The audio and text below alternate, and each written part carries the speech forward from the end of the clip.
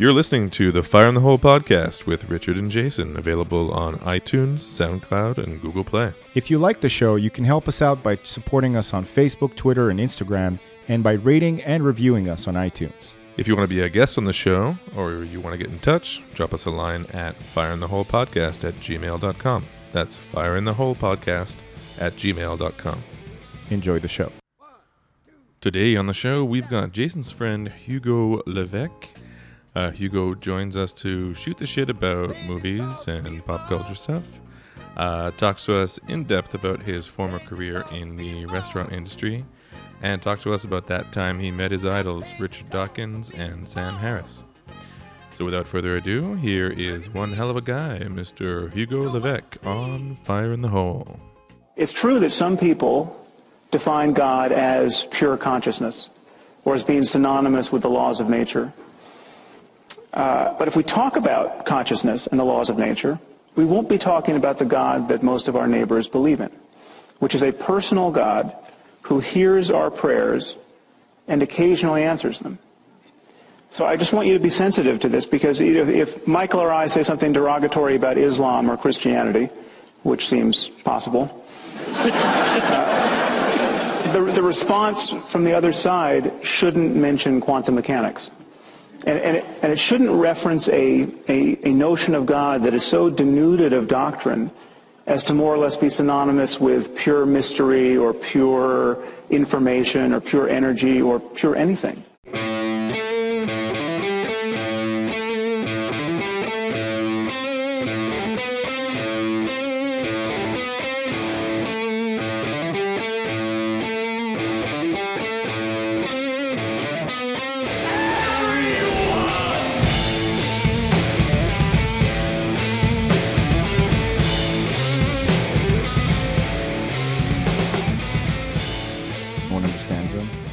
They collect junk and they sell it back to white people.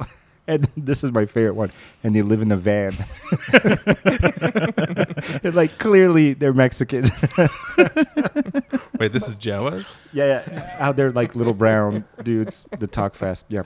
No, but the living in the van fucking killed me, because I immediately pictured that like sandcrawler fucking dying. I was like, that's the best joke ever. How has no one made that joke yet? That's true. Because Star Wars has been fertile. Yeah, and it's not the first time that people use the material.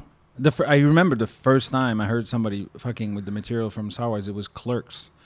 I was in, ironically, or unironically enough, I was in the video store, and I hear like there's a black and white movie that's playing in the back, and they're talking about Star Wars and how the third one is so tragic because all their contractors died trying to build that second star faster. Right.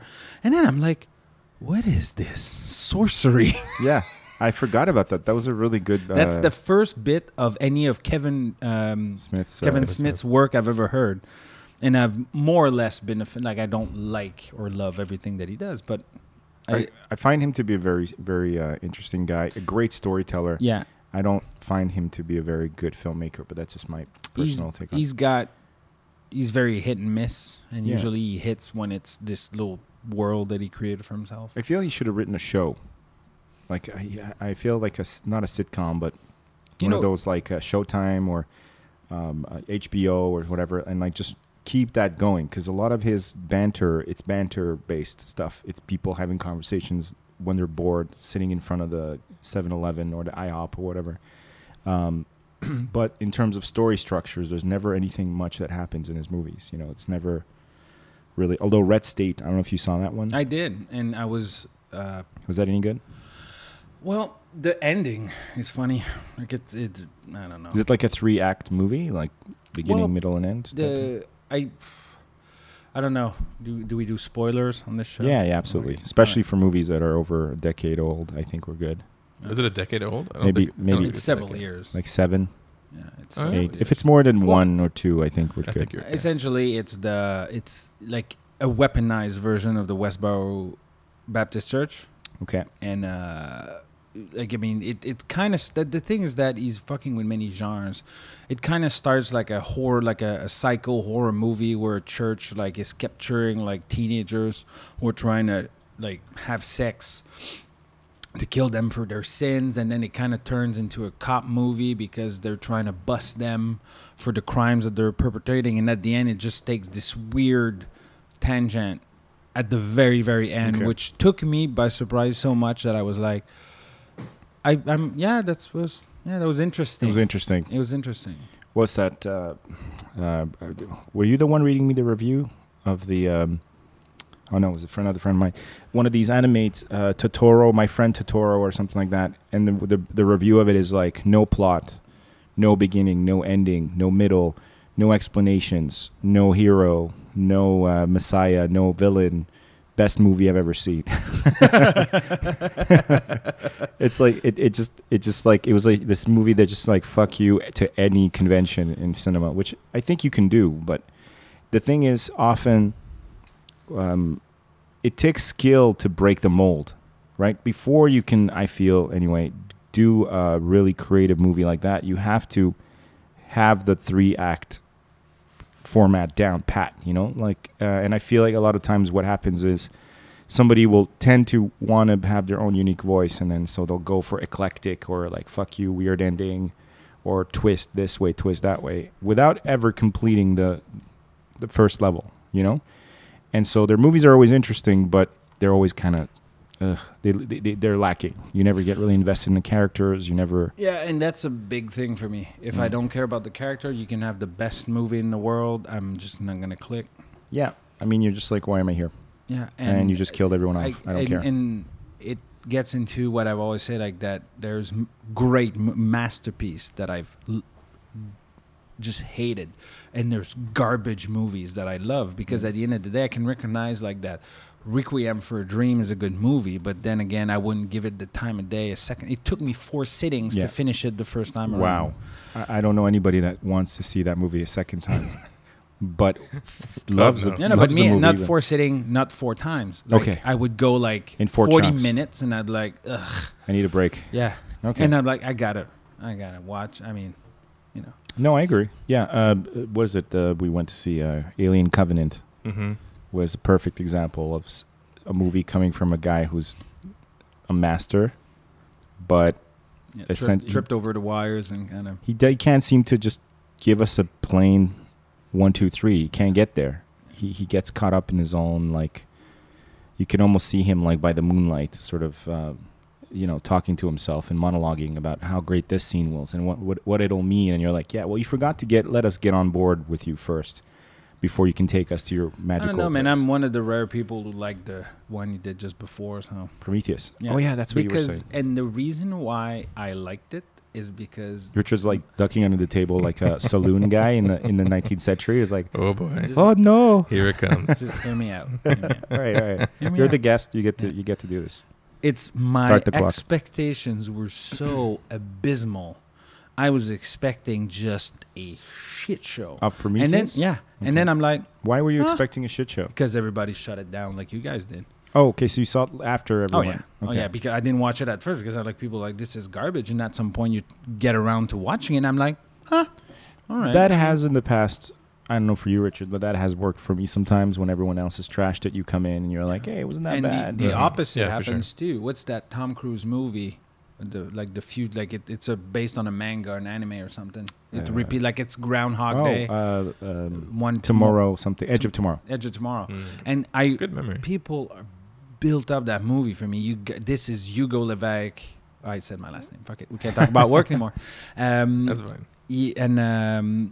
They told you it was the shit. And I watched it, and I'm like, this is just Aliens meets Groundhog Day. It's all I couldn't. Which is a brilliant mix. You gotta admit. Come on, who would mix those two films? I'm just sick and tired of the Hive Queen alien. Oh, okay. Please, for the love of Christ, can we just not wrap this up with a bow every time? It's always the same. Like, we just need to find out one source. The one telepath hive mind thing that controls, we kill this and we wrap up the movie. Is that why you loved Covenant? Because David ended up being the source of all the alien creatures, even though that doesn't make sense? I think what I liked about it is it was just weird and, made kind of no sense. Okay. And it was supposed to tack on the alien mythos, but it doesn't. really. So I think that's what I liked about it. It was just like a weird movie kind of. Okay. I don't know. What's a movie that wasn't predictable? Shed on. Huh? It wasn't predictable. Yeah. I'm sorry to cut you off. No, go for it. I'm so tired. Like, there's a period of my life where I was so tired of the 3-act movie that I got deep into Asian movies, like Polars from the 90s, like the old Sweet Arc and John Woo movies and all that before they came to America and tried to make it. Because the ending, you had no idea what was going to happen. That's true. Yeah. Like, and sometimes they would just like, it feel like they were like, let's make the most tragic fucking ending. Yeah, they love tragedy. Yeah. They love, Koreans especially, it's like, you just... It's so twisted. Oh my God. So that's why I went to it, because they don't have... that's the noise at the end of a Korean tragedy. Yeah, I see what you mean. But they'll also do like comical things. I just got it. The need to take a shower afterwards. It's the whimper. Yeah. Okay, so you got tired of the Gennaro plots, and so you went to Asian film.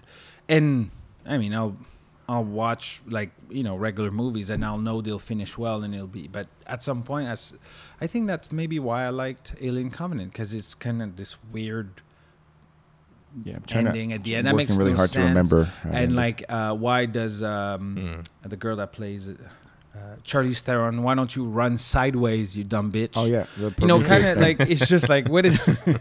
That was in Prometheus, right? Yeah.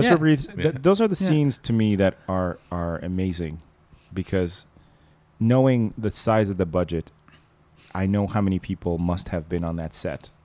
I know how many nobody said anything. How many people were fuck the set? How many people were in the writing room at the time, right, where this is being read? And then again the script gets cracked open for the art direction, and then someone is going like, okay, so and then we're gonna roll it this way, and because it's visually stunning, it just doesn't make any sense. Yeah, right. So it's like almost like you have different teams that are writing stuff that looks really cool and stuff that makes sense, and they don't talk to each other. Not one person is like, wait a second, dude, you could just go side. Yeah. Shh. Either of them. We're so happy to be here, Mr. Scott. Yeah. Please. It's an honor working with you. Can you? Fan Four Stick, the movie that everyone calls Fan Four Stick, the ill-fated Fantastic Four film that like was the shit show of shit shows. Have you guys seen it? Yes, I actually was. I was okay with it. This is the most recent one, not the one before. No, I was okay with it. The ending. Oh wait, which one? The last one with. I thought I'm sorry. I thought you meant the one that they made cheaply to keep the franchise. No, have you guys ever seen that one? Yeah, wait, we are talking about the same movie. The one with that was directed by that guy that went crazy and like shat on the film. The most recent Fantastic Four movie, right? That's what. No, there was one before. You're talking about the one with the guy from The Shield as the Thing. Yes. Michael Chiklis? No, I think there's nobody. Chiklis. Was that? Did he play in that? Well, there was one that was like 10 years ago, and there's one that was like a year and a half, 2 years ago. Yeah. I'm talking the most recent one. Chiklis was like 10 years ago. Chiklis. Chicklets? Okay. I love saying chicklets. There's been... Okay, there was one with... let's... Okay, what happens in the one? The most recent one? Yes. Okay, the ones that we're talking about that had... Like, they were kids, essentially. Yeah. That's the one I'm talking about. Yeah. And then there was one that was made with Chris Evans played the Human Torch. Yes, there's two others. There's two others with that group. Group. But there's one before that. Are you talking about like the one that was pulled from the shelves? That like is okay? No, it's a cult. That's a cult classic. Like it's a hilarious. It was part of like Arrested Development. It was they turned it into a bit, and so like in a fantastic way. Yeah, that's one of those like Roger Corman, I think, was responsible for that one. I think so. It was a whole other situation. No, I'm talking about the last one with the young kids. I saw it. I watched it after like doing, I guess, what you did with Covenant and Prometheus. I walked through the tsunami of like hatred. Yeah. I watched the director basically collapse on social media. Oh, good God. Yeah. I got to Photoshop that. Fantastic. And put our faces in there. Okay, perfect. Yeah, so I went through the wave of hate and I sat down and I'm like, fuck it, I'm going to watch this movie. And I was like, this is all right. This is not that bad. I mean, there were some scenes that were funny because you could tell like they had wigs on and it had been added on later. The ending was a little rushed, but it was not like a horrific film. How can they not nail Dr. Doom? Apparently, how can they fuck him up 3 times in a row? I don't think anyone understands Dr. Doom. He's a tough what character. He's about. He's a tough character to adapt because he's very much a part of a context. How can I put this? He's a product of his time. First of all, he's from a time where bad guys had like doctor or professor in front of it, right? True. Professor Doom, Professor Destruction, Doctor. Number 2, his story doesn't make any sense. Number 3, he comes from like a vaguely Eastern European country that was invented, like Latvia or something like that. Latveria. Latveria, yeah. Like Transylvania. Thank you. And his motivations were never clear. It was never clear whether he wanted to like outdo Mr. Fantastic or he wanted to like bang Sue. Like it was never clear what his fucking thing was. Can't it be both? Yeah, I think maybe. But then again, and he has no powers, which was always fucking weird. He had an armor. Yeah, he's evil Iron Man. He's got many powers, but they're brought in through technology. He's evil Iron Man, but that's the thing. They've never been able to go with that. They had to include him. They put the Nip Tup guy in the first version, and he gets hit with he starts having these vague like villain powers. Where he's like he's got to look in the mirror as he's like changing into a monster. And then the new one, I thought was kind of interesting. I didn't even know what the fuck that was, the last Doctor Doom, but I thought it was interesting. He was what was happening? He touched the alien goop or something. Yeah, and then like, he got enveloped in the alien goop. It's just that I have Richard loves alien goop. Don't touch the goop. Okay. Don't touch the goop. Never touch the goop. Rule number 1. Why would you touch the goop? Don't take off your helmet. Yeah, this is okay. I need to challenge you on this. How the fuck did you like Covenant? Thank you. How did you like Covenant?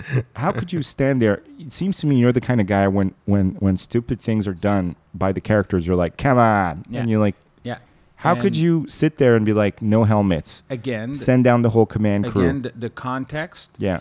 Of the fact that I was expecting a dumpster fire. Mm-hmm. And you know what I liked the most in Covenant? It was the visual signature. I thought it just looked beautiful. Oh, that's never been the problem. Yeah. The Prometheus was gorgeous too. I'm sorry. I didn't see Covenant. You haven't seen Covenant? No, I haven't. Oh, okay. We're confused. I'm only talking about Prometheus. Oh, okay. Okay, we were shitting on Covenant. Well, it looks like it's going to be the same experience for me. But a little bit worse. Yes. But what's going to shock you is you're going to be watching Covenant and you're going to remember all the criticisms that were levied at Prometheus, and you'll be like, at least I can count on the movie, this one not having... Wait, they just did that again? They doubled down. They just doubled down? How did they miss this? Is this just arrogance now? Is this just being obstinate? Because you're like, fuck the fans? Like at this point, this has got to be just... When I care about a movie... Yeah. To begin with, I'm very critical of whether they're going to have some sort of logic behind it. And sci-fi has always been a big struggle because, and that's the irony, there's a format of sci-fi movie that I like is when there's something unknown, we're going to send it to... there's a movie that got a lot of crap in the 90s. It was Event Horizon, which... Event Horizon, yeah. Yeah, I liked it. It got hammered by the critic. Did it get destroyed? Oh, destroyed. I enjoyed it. I thought it was kind of like a Doom... Dark fucking movie, yeah. Exactly. It was kind of Doom-ish, like Doom the video game. Yeah. Like the Dimension of Hell. And I remember watching it, and I'm like, wow, this is pretty badass. I liked it. But I couldn't shake the fact that you got a dimension-traveling spaceship that pops out of nowhere, and you send a bunch of medics.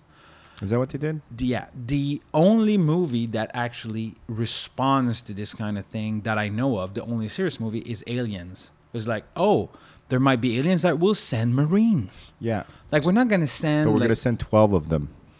There was more than 12. And yes, they made some 13. bad calls, but before you go and destroy whatever respect I have for you... I'm not touching that movie. Yeah, I love that movie.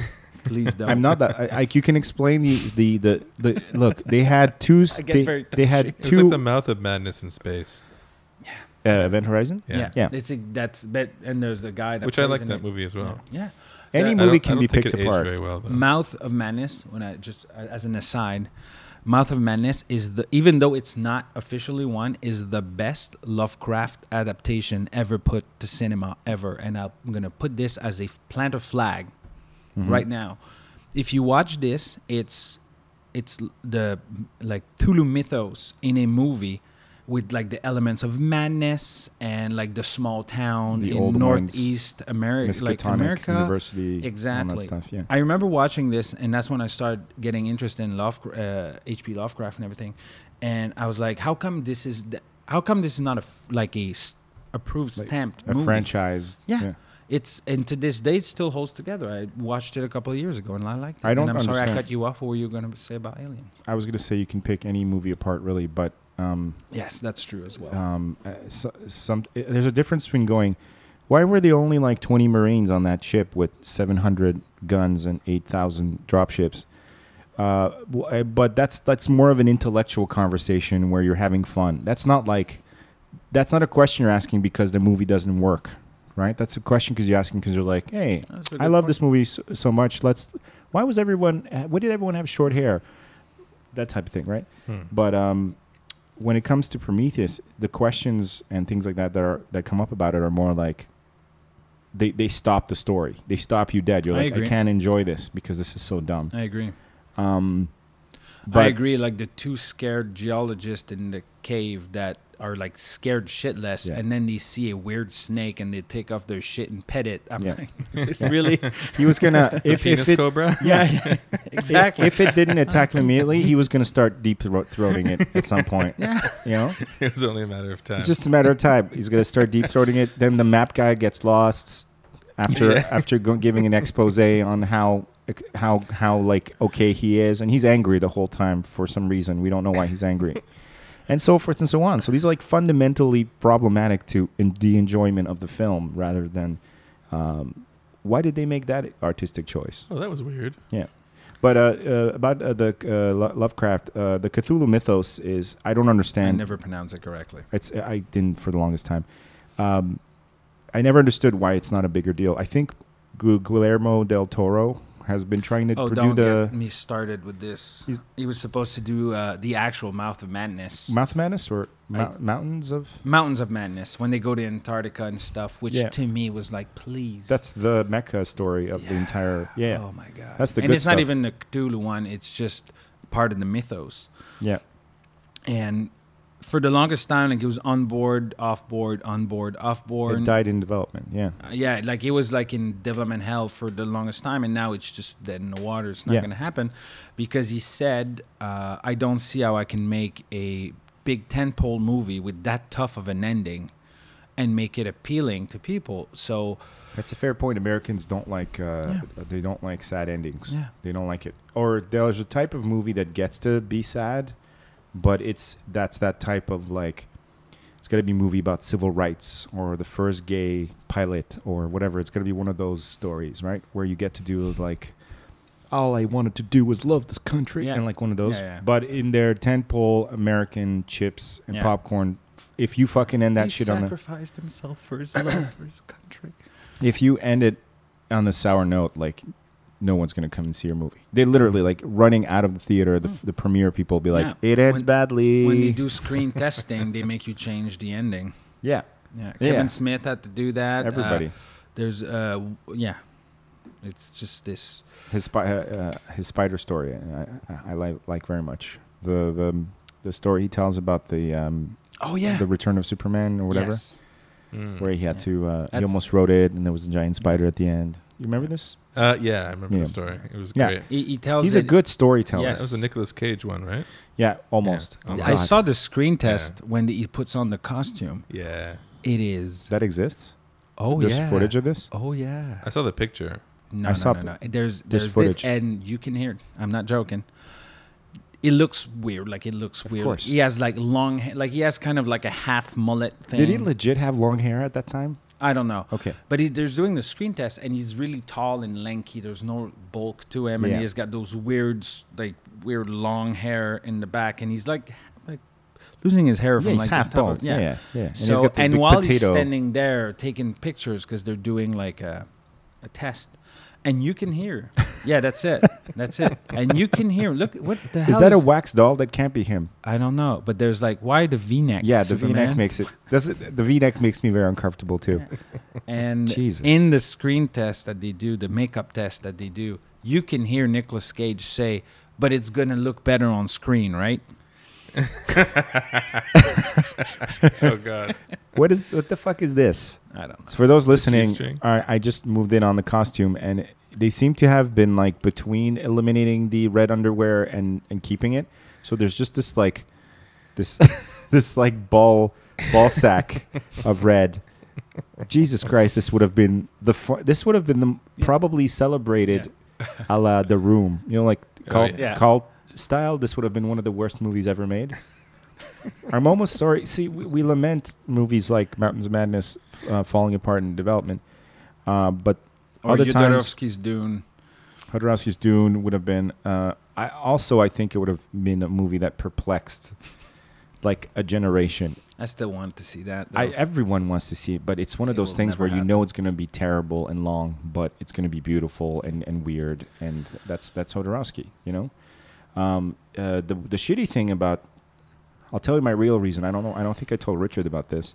The real reason that I despise Prometheus less so than Covenant. I hate Covenant. I really do. I fucking hate Covenant. I'll tell you why. I hated it even before I saw it. Oh my God, that's the footage. Yes. Oh my God, what is that? I'm talking about. What was that pose? Okay, I gotta watch that after. For those listening at home, it's the Nicolas Cage footage with the Superman outfit. The makeup test. Oh my God, it's mental. Okay, I'm gonna watch that later. I hated Covenant. I hated Covenant even before I ever saw it because there was no fucking alien Covenant. There was Prometheus, which nobody understood, including Ridley Scott himself. Doesn't seem to know what the fuck that movie was, where it fit in the grander scheme of things. But when it was done, it was like, okay, go home, old man. And then Neil Blomkamp came in and was like, don't worry, kids, I got you. Not only do I got you, but I have a script that I showed to Sigourney Weaver. Were good. He was going to bring Sigourney Weaver came back. And Mike Bing, too. Michael Biehn was going to come back with a missing an eye. Corporal Hicks was probably going to be like an admiral by then. They would have been badass beyond. Okay, so keep that image in mind of all those like development, those like drawings of what that movie could have been, and remind yourself as you're watching Covenant that this is the movie that fucked that movie, and we'll never see Neil Blomkamp's vision because of this piece of shit. Because the moment Neil Blomkamp started working on it, and stirring up attention, people were super excited. Everyone wanted to see it, and Scott put his shriveled up dick into it and ruined his. You know, he's like, no, it's mine. Typical fucking stupidity. Well, like Lucas did with the late Star Wars work. Yeah, although they were asking him to be involved because he owned everything, right? They couldn't do it without we're him. talking about episode 1, 2, 3. He was not involved in the current ones, was he? Wait, we're talking about the prequels now? Yeah. He was involved in the prequels. Yeah. But he was involved in the original ones too. Yes, I'm talking about because I think that Lucas and Scott are similar in that way, that they had this legacy that they could not let go of. I think it's Brian De Palma that said that the worst thing that ever happened to George Lucas is Star Wars, because he became so obsessed with that one universe. Yeah, he got lost in there. Couldn't let it go. Yeah. Controlled it for many years, wouldn't let anybody touch it. And then when he finally touched it to do 1, 2, 3, he kind of did this. Well, I mean, we all seen the movies. Show. Yeah. And but look, I don't see that problem with Scott. I see Scott differently. He got to let go of Blade Runner and Alien and go out and make a bunch of new movies and had success. That's too. Fair. G.I. Jane, Gladiator, you name it. Didn't he do Black Hawk Down? Black Hawk Down. Amazing. Was that him? Yeah. I think so. Yeah. He got to. He did one recently that I liked. One of his latest. The Martian. Yes, I like that. Yeah, so he's had another, but now his problem is actually reversed to George Lucas. Is he doesn't have in his mind anyway. Reverse George. He doesn't have his Star Wars. He thinks that he never finished his Alien masterpiece, and he kind of feels raw about having pimped it out and let other people license it and drag it through the shit, like Alien versus Predator. So he's kind of clinging on. So he's like, I can see him in his tower, you know, like, oh, I got to finish my legacy. And he's moving papers around. And and it's all going to fit. It's all going to fit. Pretend that one didn't exist. Yeah. And he's just making these movies. And I don't think he's 100% in his right mind. I don't think so, anyway. Mm-hmm. And anyways, I don't think he's doing them for the wrong reasons. He shouldn't have brought... So, yeah. So that's my beef with that movie. Is I wanted to see Blomkamp's fucking vision of it. It would have been so great. Well, the minute they said they were bringing back Corporal Hicks, I was like, do it. Right? Remember Aliens 3 when it opens and you're like, and Newt and Hicks died. You're like, what? Yes, to me, that was it. I watched Alien 3 and then they kill like this, just start over. I'm like, why? What? How? Why? Why was that? You don't tell me you couldn't get Michael Biehn. I know he was available. I know he was available. He was. I've watched every piece of like commentary for these movies. So what the fuck happened? So this is what happened is that he wanted to be on board like there's no tomorrow, because he liked working on the franchise and everything. But when they kept redoing the script, he got written out, and he was so mad. He wouldn't even use. If you look at Alien 3. You don't see his likeness in the movie. That's not an accident, because not that he said, I like purge me don't want from to the whole be, thing. I don't care how much money you give me. You're not putting my face on this garbage. I thought that we had some going on.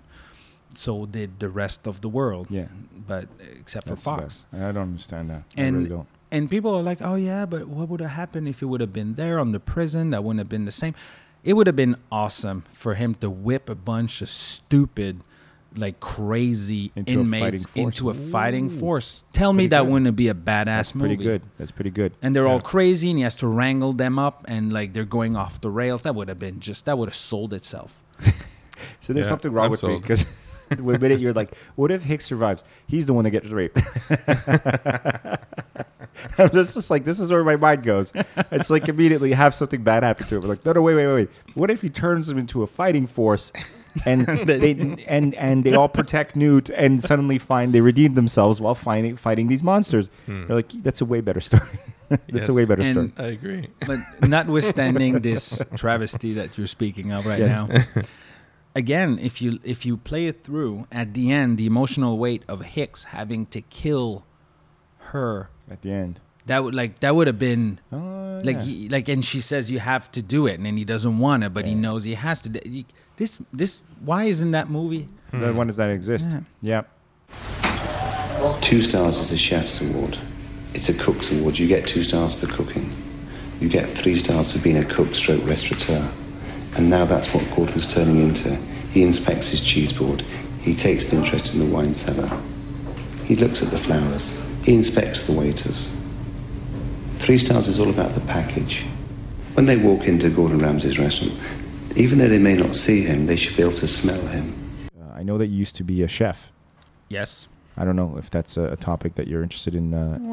In mentioning. Yeah, I mean, but that's interesting to me. Well, it's the first thing I gotta say about that is the food service industry should be a mandatory thing that the kids these days should do. Like millennials should work a year or 2 in a restaurant. I don't care if you're bussing tables, waiting tables, you're in the kitchen, you're kitchen hand, or even like you're cleaning dishes.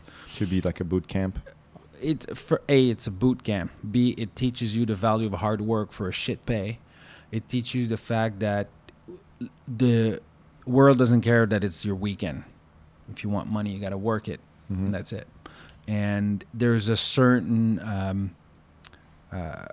how could I say, like the toughness that comes with it, because nowadays, like the factory of the 21st century in North America is the call center. Yeah, especially here. Yeah, and this is getting outsourced too, but whatever. And the environment is it's a safe space. Not that I want to touch on safe spaces. That's fine. Which is a thing that I hate, but it's a safe space in the actual term of it. It's not dangerous. You're not in danger. People, when you think about people that are on workers' disability and stuff like that, they think of like, oh, you fell off a building working constructions. But the most accidents that happen more than any other business is in the food service industry, in the kitchen. You get cut, you get burned all the time. But there's kind of a it's not an omerta, but it's kind of like, I'll give you an example. Like listeners at home won't see, but here, like I had a scar on my left index. I drove my chef knife down to my bone one time because I'd been working for 12 hours and I couldn't see straight. And you don't take breaks. There's no breaks unless you're a smoker. And legit, people would start smoking just to get breaks. I'm not joking. It's funny, but I'm not joking. Yeah.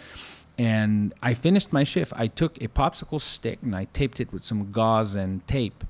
And I finished my shift. And the next day I was at work because when I cut it and the chef was helping me fix it up, he was looking at me and I could tell in his eyes, you better not pussy out on me. You better not fucking start like going on CSST and stuff.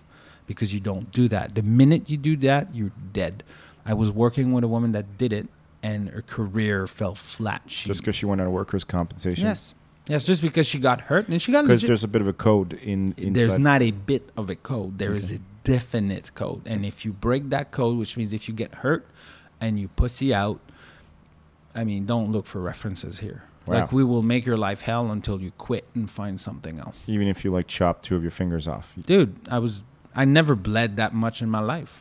And yeah, I mean, you hear the stories, you know. You hear the stories. Richard's worked in the service industry a bunch. Mm-hmm. He was front of house, you know, those scumbags. I did both. Did you do back of house as well? I did back of house. I did both too. I started in waiting tables, but I had a bad attitude, so I went to the kitchen. Where it was welcomed. where it was welcome. He's horrible. Send him into the back. Yeah. He'll be an amazing chef. He's a terrible person.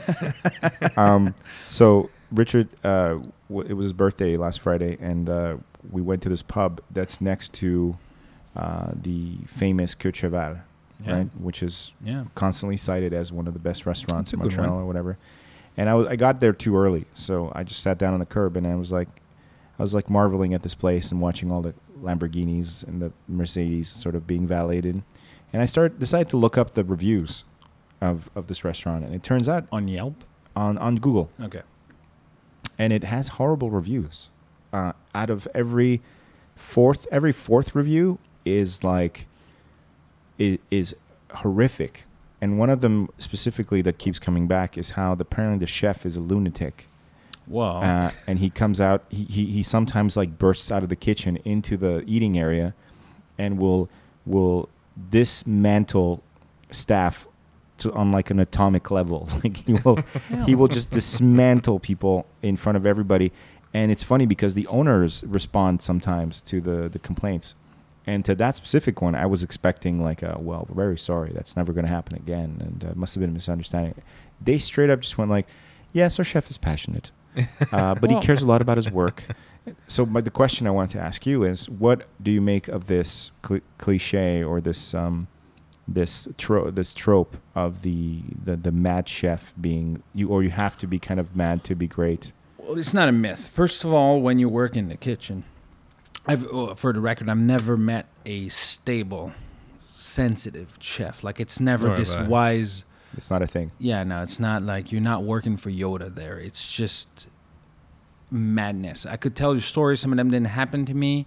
A good friend of mine, which I went to cooking school with, worked at a restaurant that I want, like a big, well-known place here in Montreal, an establishment, and almost got into a knife fight with a chef because he was preparing the entrees, and they weren't the liking to the alcoholic, unhinged, 6'3" bearded chef that they had there, and he disapproved. He disapproved, and he just, like, all the prep that he had done, he threw it on the floor of the cold room, and they literally pulled knives. Yeah, well, my friend did. Okay, he's like, "Fuck you," and then he pulled out the knife, and the next thought in his head is, "I quit." So he put back the knife and he quit. Okay, but you see this as a normal outcome? Well, it depends of that environment. It depends. There's a difference. It's not normal for human beings to act that way, but it is typical of the industry. And it's just, if you work 12 hours, you never see your kids, you're surrounded by booze, you're going to be an alcoholic piece of shit. I guess so. Yes. That adds up. Yeah, I've worked in places. It was a great chef. He was a chef when he was 23 years old. Like, he was running a kitchen, and he was running it well. But the guy is just crazy. I mean, when I was working for him, that's the guy when I cut my finger. He was a great chef. And he wasn't actually the craziest one. That's the weird part. But, I mean, he was cheating on his wife with the staff. He was like he was drunk. He was the whole package. Yeah. Okay. He's just And do you see? I don't know. Do you see this as like? I mean, because some part of me accepts that there needs to be a kind of fascist regime in a kitchen simply by the virtue of the fact that if you let it slip, and the kind of people that tend to wander into kitchen work, I mean, you're feeding people. You're giving people food, right? They're going to be eating it. So you kind of want to have a regime of discipline and military-like. The first thing is the urgency. You don't have time to do HR shit when you're in the kitchen. Like, could you just move things along? No, you're going to get an insult, and you better fucking move along. That's what you're going to get. You get 100 covers to do. Fucking roll. Move. Exactly. Okay. And the thing is that, first of all, the feeling of emergency is constant, so you don't have time for HR bullshit. And very rarely do kitchen staff get unionized because of that. Because once the union gets in, it's not profitable. Like, you can't have the food starts to suck. I'm complain about you. Like, instead of doing what you're supposed to do, the chef is like, his hands are tied, and that's the thing. This is the metaphor of how sausage is made. Like, people say, "Oh, why does it have to be?" Because you won't pay more. Like, restaurants are cheap for what it costs. People, like most restaurants, go out of business within a year. A profitable restaurant, there's exceptions. People are always going to be like, "Oh, what about this restaurant?" There's exceptions. But as a rule of thumb, a restaurant will make about 5% profit at the end of its year. That's it. Yeah. So, wow. And a lot of them just break even though they might be super and people fancy. Say, how come? The people don't think everything that comes into play. You got to buy like plates, and people break plates, and then you got to change your plates, and then cutlery, and then wine. Let me give you an example. I walk to work in front of Le Toquet. It's one of the best tables in town. Considered one of the best, yeah. And people don't realize. I noticed this because I used to work in that field. But every other day or so, there's a guy cleaning those gigantic windows in front of it. Because you can't be Le Toquet and have dirty-ass windows. That's not happening, yeah. So that's money out of your pocket. Mm-hmm. And people don't think about that. Oh, how expensive can it be? It's just a bit of food. There's just like, you spill wine on all those white linens. That's not free. People don't think about it. And then even if you go into different type of cooking, like you get the overhead that comes with like takeout, that's money out of your pocket. Like just a coffee, like people they'll buy a coffee, but they don't think about the fact that those little cream cups and the sugar packets is money too. So if they sell you the coffee for $1.50, you just left with $40 of free shit to put in it, and then a little stick to. And then you want the wood stick. You don't want the little cheap plastic stick. And that's more money, but you don't want to pay more for that coffee. Right. Except if you go to Starbucks and you're a sucker. But that coffee's got to stay $2 or whatever, $1.50. Exactly. So people don't realize that the margin of profit is very low for a restaurant, unless, again, people will always throw... If there's a comment section here, they'll be like, "What about that restaurant? They're rolling in it." I'm sure there's exceptions. There are exceptions. Joe Beef, I think, is doing really well. But then again, they got down season. And another thing, when you got a good restaurant, you got to think about the fact that you got to keep your chef, because the minute the chef is gone, your quality's out the window. You got to rebuild your customers. Because they can tell they'll go in, like your regulars, they'll know. Yeah, what happened to why my potatoes taste different. And if your customers can't tell that you changed chef, it's either because you got fucking gullible customers, or because your restaurant ain't that great. Because a chef should own a restaurant and should make a difference at it. And he's the one who creates the menu, and he changes it. If you go to a restaurant and the menu is like covered in plastic and you could put it in the dishwasher, you're in a shitty restaurant. That's how you tell if you're in a shitty restaurant. If the menu is kind of like one of those like leather bound things, and there's like a sheet that got printed out 2 days ago. The menu changes frequently. You're in a great place. Mm-hmm. Yeah, that is one thing that I remember from the Ramsay, the stuff that I've seen with Gordon Ramsay. Did he talk about that? Well, he talked about when he does the Kitchen Nightmare stuff, he's always, one of the first things that he remarks always is like, your menu is fucking ridiculous. Right. Like, but usually it's about selection. There's too much stuff. You see, you got less item and you rotate. You don't put a bunch of crap on it because that means that you got prep that's sitting in the fridge. And a lot of people, that's got to be a huge cost too. All the food that goes bad. Yeah, and then again, that's why huge. do you have so much preps? Because you got shitty staff. Why you got shitty staff? You don't pay them enough. You pay them more. You raise the price of the plate. You lose customer. Your restaurant close. It's all thing that people don't think about. So, and that's the thing that people ask me often, like how realistic is the Gordon Ramsay character? First of all, Gordon Ramsay.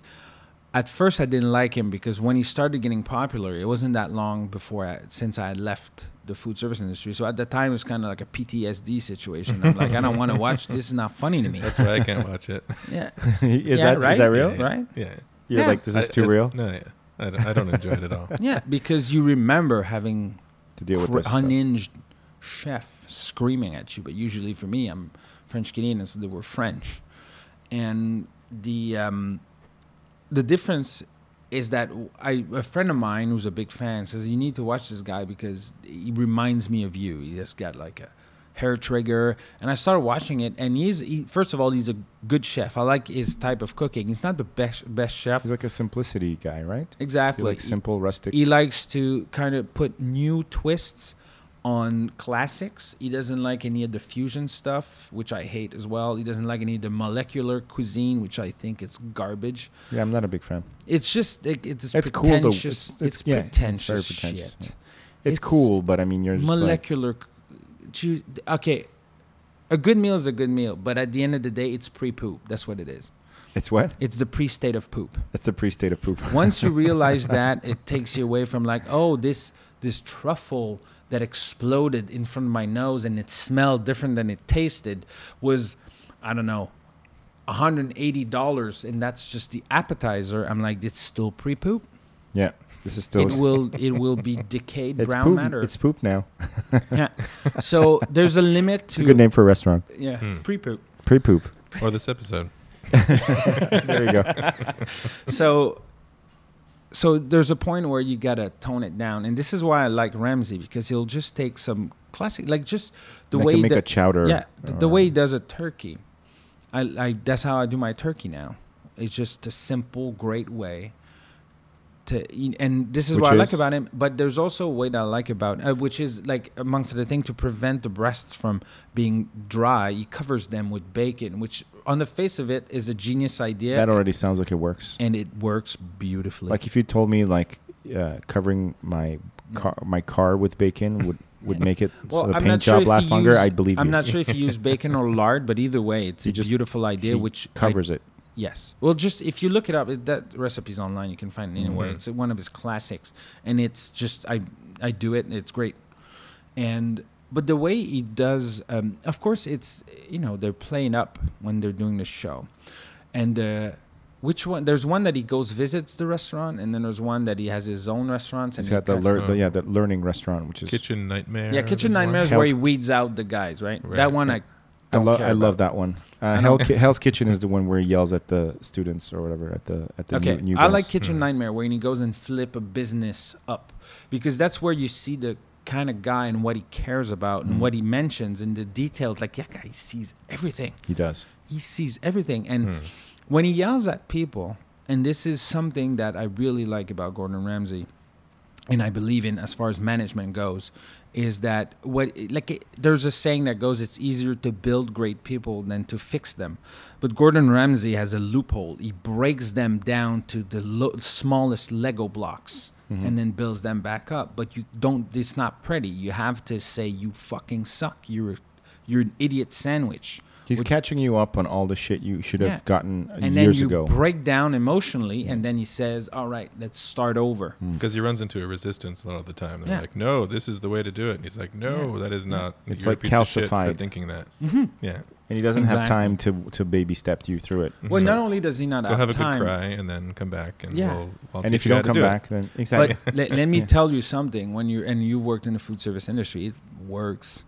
When your chef breaks you down, when you're back up, you're ready for war. You're like, all right, let's do this. Or you don't, or you leave. You leave. That never happened to me.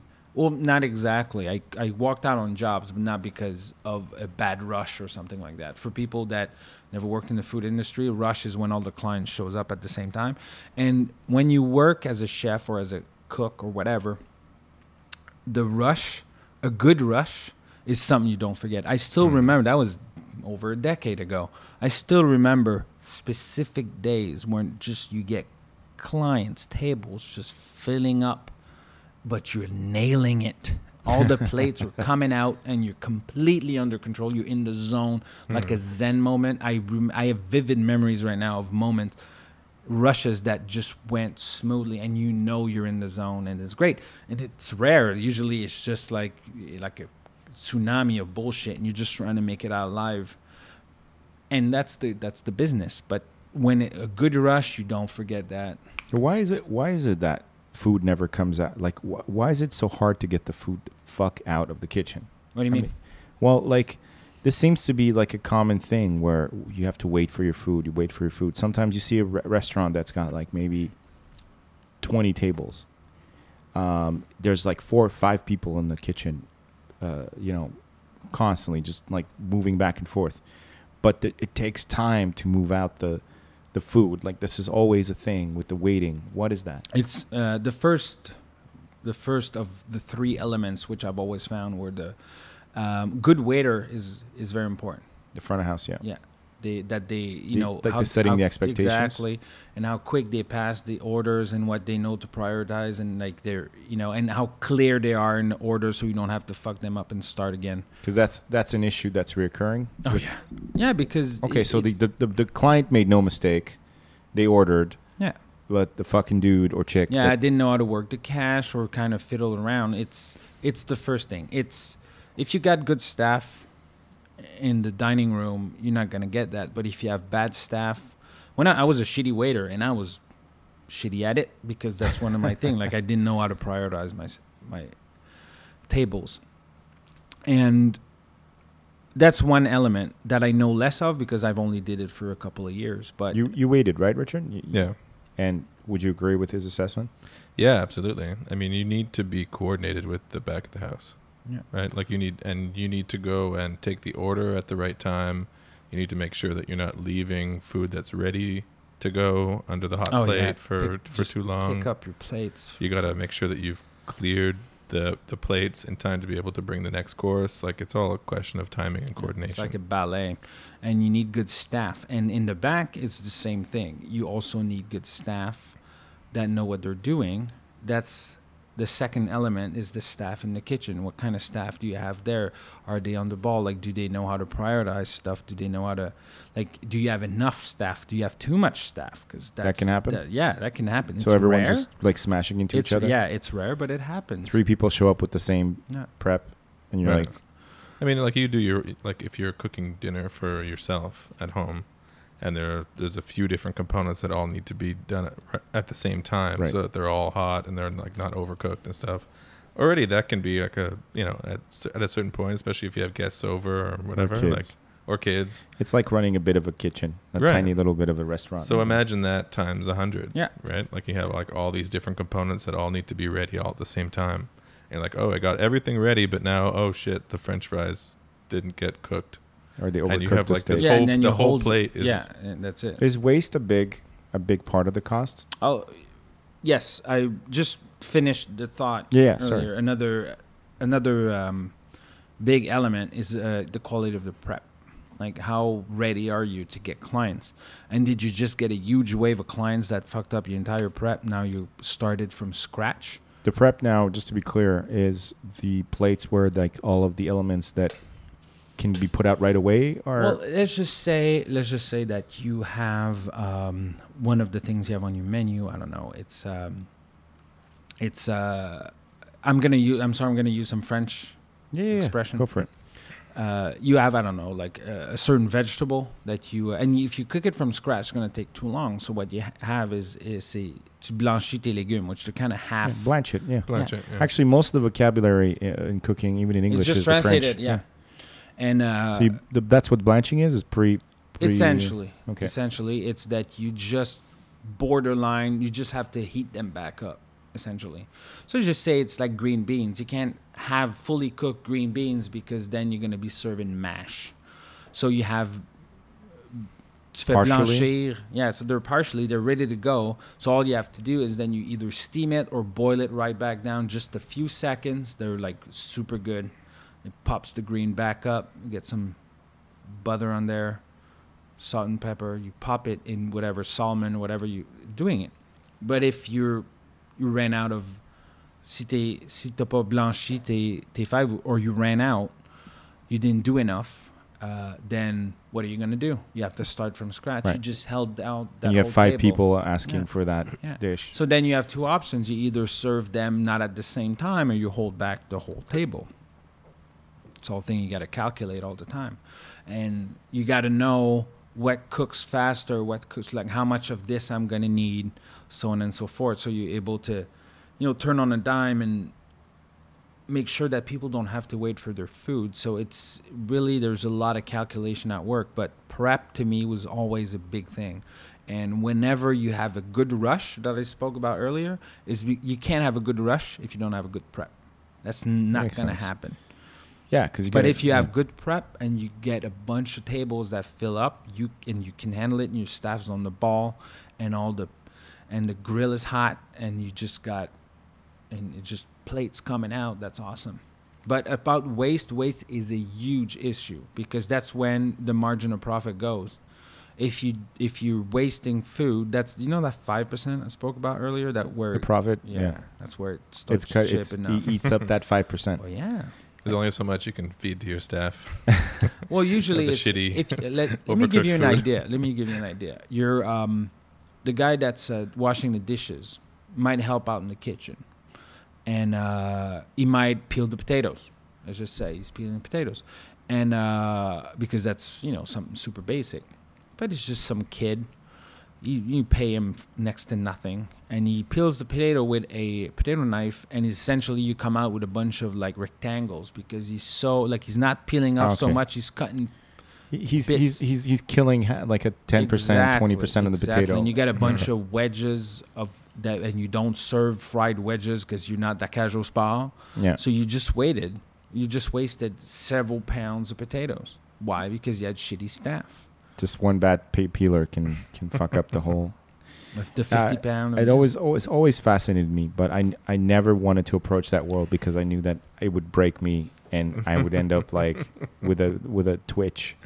Yeah, it was always entertaining to see some people who would just crack under the pressure, like the first rush. You bring in some like new busboy or something, and the first time that you were in the shit, you could tell, you could separate people who could take the pressure and who couldn't take it. Yeah. It is, yeah, absolutely. There's a reason why there's so many parallels, right? Yeah. There's a war. And people are really busy, and they're also really bored, right? At the same time. What do you mean?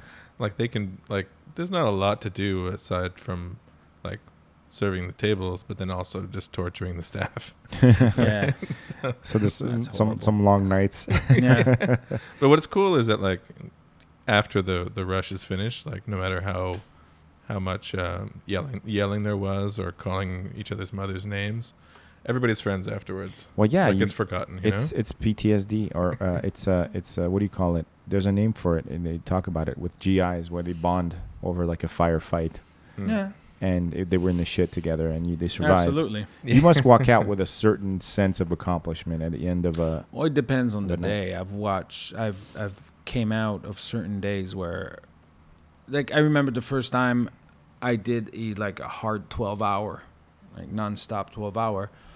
I remember, this is not even exaggerating. I walked out, like at some point the chef saw me and I was just zombified at that point. It's like, you got enough, like you need to go home. Get out of here. Yeah. So I remember I sat in my car and I forgot, like my car wasn't starting. I forgot my keys were in my pocket. Like I unlocked the car and put my keys back in my pocket and I sat in my car and I'm like, what's going on? Like I was just zoned out. I like, oh, shit.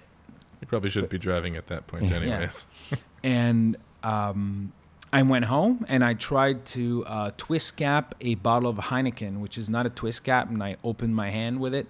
Oh, nice. Yeah, and then so I was so exhausted, I sat in front of the TV with a handful of blood and a closed Heineken in the other hand. And my roommate, who's also working in another restaurant, walked in and looked at me and says, rough day. Rough day. Because he knew exactly. You're just sitting there like... too bummed out and lazy to go get a bottle opener or some gauze. Yeah, no, that can be pretty hardcore. But I just think about, like, I guess the dream situation is like you had this hardcore rush, you survived it with your crew.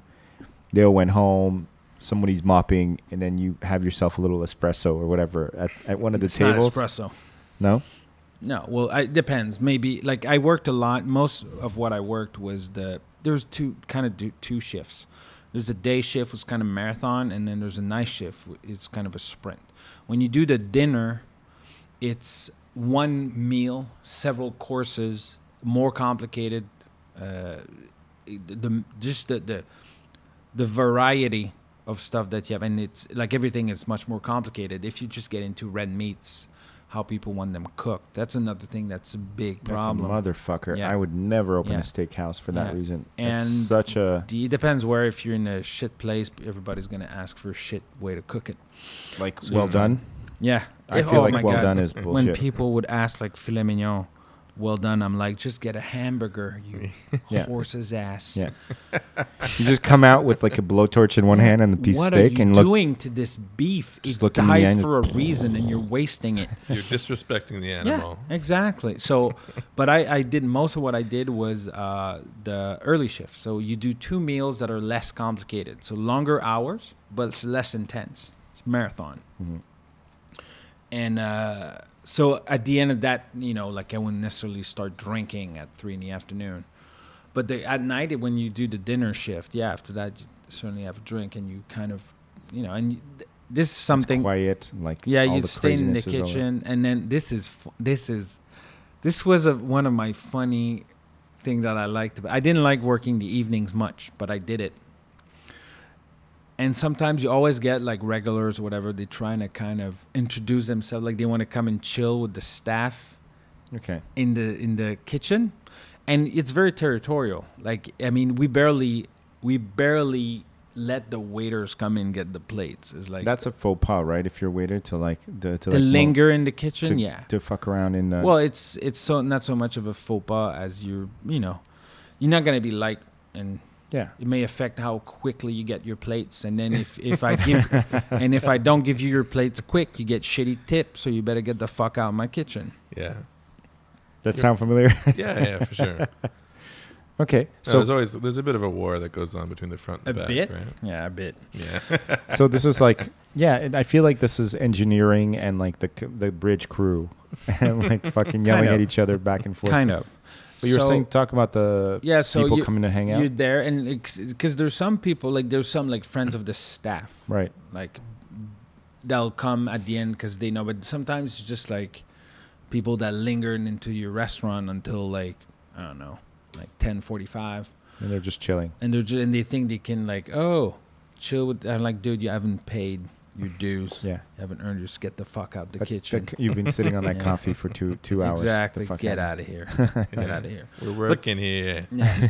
But sometimes it's a weird thing because sometimes you have people like there's one time where I wasn't there, but there was the chef told me about a couple of nights before where it was oyster season and there's 2 guys that came in and just decided to have a oyster eating contest. Like all the oysters. Yes, bring me all the oysters you have. And at the end of the day, like this, like sometimes they'll invite the chef at the table or something to have a drink with them. That happens, but it's usually the way around. And I remember, again, I'm not gonna name him, but he hated when clients would thought they were important. They would call the chef at the table to thank him for the meal and shit. They hate that because it's like the equivalent of asking, like, when, I don't know, you like your nephew in a Christmas party. Okay, so do that thing that you do. Right. Put on the little sailor suit. Exactly. I feel like it's even worse. Stop me if I'm off here, but I feel like it's like somebody coming in while you're fucking and be like, "Can you come out and take out the garbage?" You're like, "But I'm fucking though. Yeah. I'm in the middle of. I'm in the middle of. Kind of. It's also like, I'm out of breath. You're. I'm. This is not pretty. I'm a little angry. It's like if somebody if you're hosting someone in your home and you just cook them a meal and then they ask you to do a little dance. Yeah, no, my mother used to do this to me my whole childhood because she couldn't get over how smart I was, and I'm not that smart. But God bless her. You don't need to tell me. So she would she would parade me in front of, like, do that little dance you do. Yeah. Like, since I was the age of 3. And yeah, and if you're a grown man working in a restaurant and then like these two assholes want you to come out and make them feel special, because it's not even about thanking you. They want everyone else to see them having the chef come to their table. Exactly. And it's your what it's house. about. Yeah. Right. That's exactly. Look, I'm special. I'm special. I'm in with the chef, which begs the question, what's that whole thing with the chef's table? Because I've heard of this as a concept in certain restaurants, that sometimes there's a table wedged in the back in the kitchen or near the kitchen, and people can get the special chef's table where they get to sit near the greatness, quote unquote, and watch the master. Well, I've work. never seen it. If it exists, if it's a thing, I've never seen You've never seen this before? And I worked not in the greatest restaurants, but I've worked in some decent establishments, and I've never seen that. And you wouldn't want that either. Yeah, that sounds like a horrible idea. That's why I was like, what the fuck? Why would any chef agree to this? But there seems to be like, there's this place on the plaza now that's really well regarded, run by a guy who used to work at Taki. I don't know his name, but he apparently is one of Canada's best chefs. And they have kind of a separate table that's like a VIP table, that where the chef kind of checks in and comes and says hi and stuff, and it feels like a little VIP section. I don't know. Maybe call me old school, but I don't like that bullshit. You don't like that? To me, it's a different like everybody's world. VIP. To me, this is the equivalent of. Oh, this is gonna be a weird thing to say. When you have your kid. Okay, the meal is you presenting your child to the customer. You're not gonna see how the fucking is done. You don't get to see that. That's not your 100%. I understand. I want to know how your sausage is made, sort of thing. Exactly. 100%. It's like this is this, and that's one of the things I hated, is that people that want to peer into the world back there is like, look, you sit there. If you wanted to cook, you would have stayed home. So you stay at your table. You've ordered this. I'll get it. Bring to the magic to you. Yeah, but you don't get to see how it's done. This is not a TV show. Part of my job in the front was to protect the back from the customers. Yeah, because when they're trying to go to the kitchen, you're like, no. Was that a regular thing? Yeah. What is it with fucking people? Big shots. Big shots. People think that they're special. Like, I'm gonna have a little. I know the chef's name, so it's cool. Good for you. No, it's not cool. It's not cool. What an interesting thing. Yeah. That psychology. It's this little it's little cabals. Like, people like to think that they're special. They like to think that they're part of a certain world. It's a backstage thing. Yeah. I want to be backstage. I've got the backstage pass. Because I spent enough money. Exactly. And to me, it's like, no, you don't. Does the owner ever go like, sorry, Mr. Cubano or whatever spends a lot of money here, so you just fucking smile and take it? And the chefs that's fine. Hate it. Of course. If the owner does it, that's up to him. Yeah.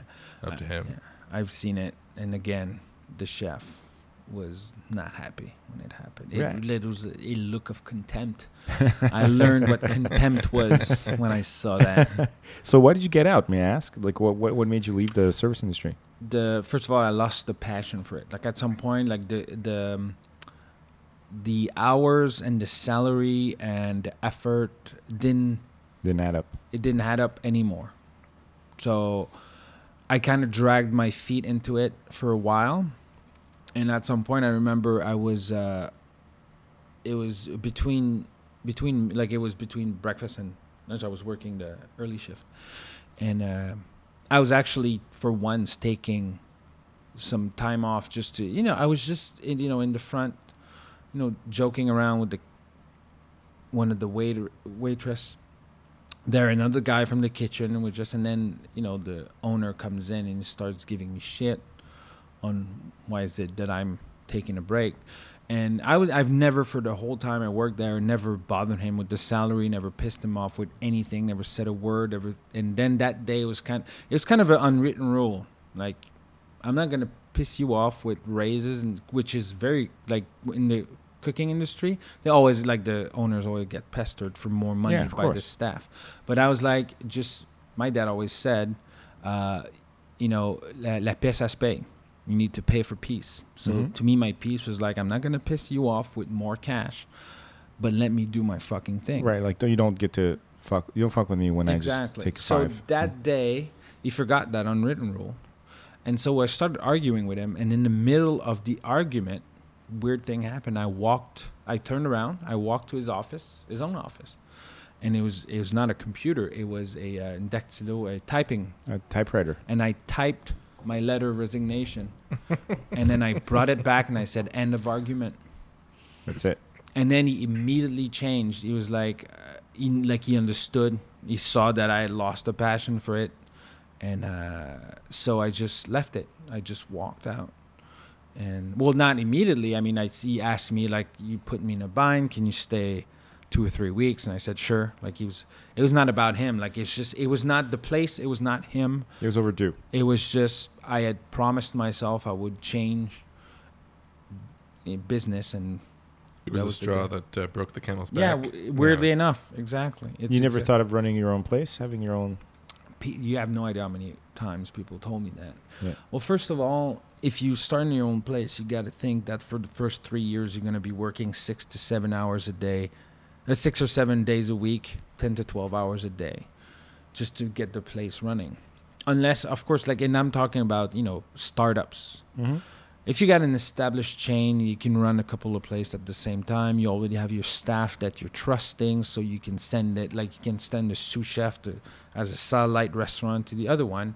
When you got the ball rolling, people don't work grassroots that way. But if you're starting from scratch, it's a motherfucker. Yeah, it's a way, like, you're most likely to fuck up your credit and your life and your... Yeah, there's that whole thing. Every time I see it occur, I think it's maybe because of the books I read and knowing you and hearing your stories and stuff over the years, but every time I see, like, a dead on arrival, you know what I mean? A dead on arrival restaurant. Mm.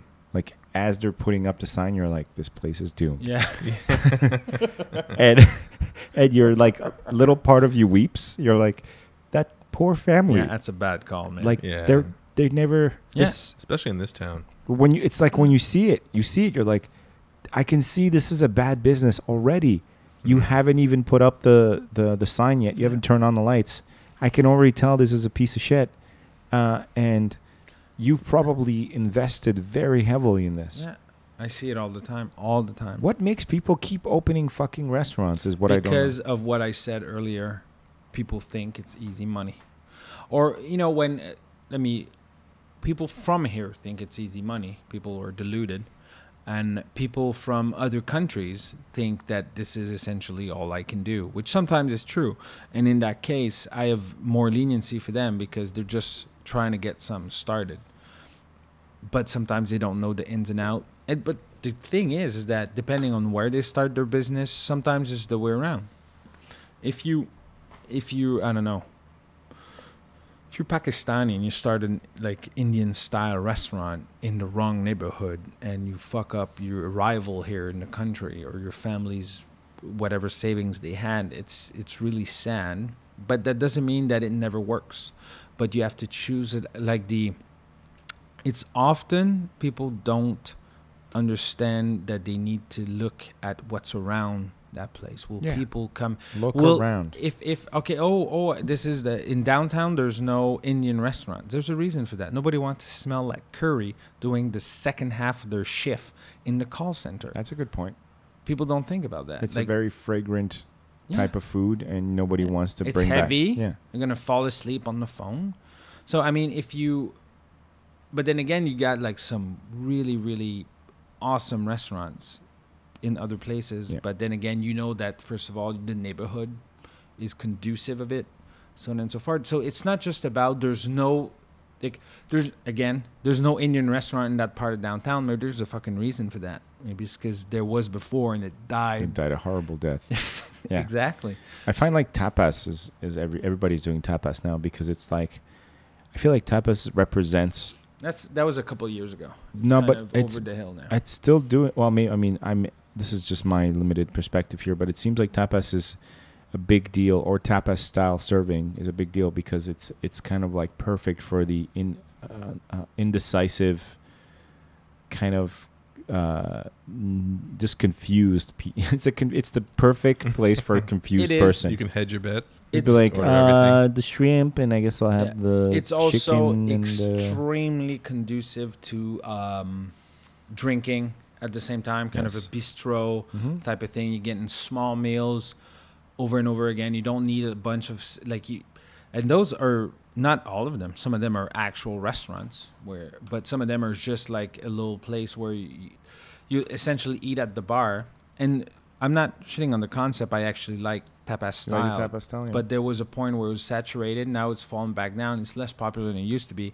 And I think it's because people saw that it's more expensive than you think at the end of the day. They get that $100 out of you, $6 at a time. That's $6 to $9 an appetizer. But then if you eat 6 of it, and then in between those you got cocktails and a wine. bottle of wine. Yeah. And I see people walking right into that all the time. Yeah. And they're like, it's just wow. They're taking advantage of the fact that people are bad at math. Yeah. And just want to have fun. At some point, people start learning. But the thing is, I'm okay with you charging whatever you feel that is necessary to be charged. There's cost that comes with it. We spoke about it earlier. But there's always trends, that comes and goes. And the tapas trends here, I'm sorry, there's trends here. Because if you go to Europe, it's a whole other situation. From experience, it's a situation. If you want a great table, you find great tables. If you want a tapas place, you'll find. You get that too here. But here there's more of a. There's waves. Yeah. Yeah. Fusion food being the worst of ever. The fusion, I fucking hate fusion too. Because it's it's like burlesque. It's the worst of acting and the worst of nudity.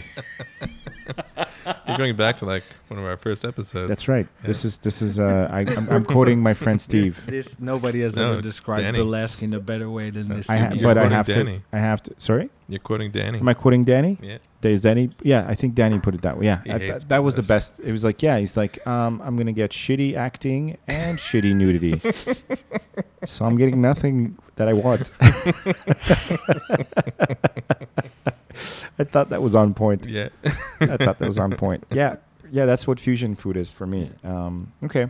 All right, cool. I mean, enough of that. I just really, really thought that was it fascinates me because there's a legend to the cooking world, but then it's a lot of it. It's one of those things. It's the closest thing I've spent to, like you said earlier. It's the closest thing to a war that I went to, and as much as I'm happy that I'm out of that world, I'm also so happy that I lived it, that I did that I. The limits of how much I can endure, how many hours of work, and now it gives you kind of that. Whenever you get a hard day at work now, if you think about how it used to be back then, this is nothing. This is not so bad. And it's even better when you get the kids oh my God, this job is so hard, and you're like, you have no idea. You don't know shit. Yeah, you don't know shit, boy. I remember the first time I went and worked post-restaurant in an office, and I was like, what? You're gonna pay me this much to just sit here and do this little? I know, right? I was in shock. I'm like, I just hit the lottery. The job that I did after a couple of years after quitting cooking, and it had nothing to do. That was the thing. I wanted it to have nothing to do with cooking, and at some point I ended up in a call center, and people were like, you left running a kitchen to work in a call center in a cubicle. Are you out of your mind? I'm like, no, are you out of your mind? Yeah. Do you have any idea the quality of life that I have now? I remember sitting in that cubicle just grinning like an idiot. I'm like, this huge smile on my face. I'm like, oh my God, this is great. I don't have to wear this stupid outfit anymore. That's right. There's very little chance I'm going to cut myself. Yeah. A little chance. Almost no chance. Yeah. Maybe a paper cut. Yeah, exactly. Yeah. Paper cut. Yeah.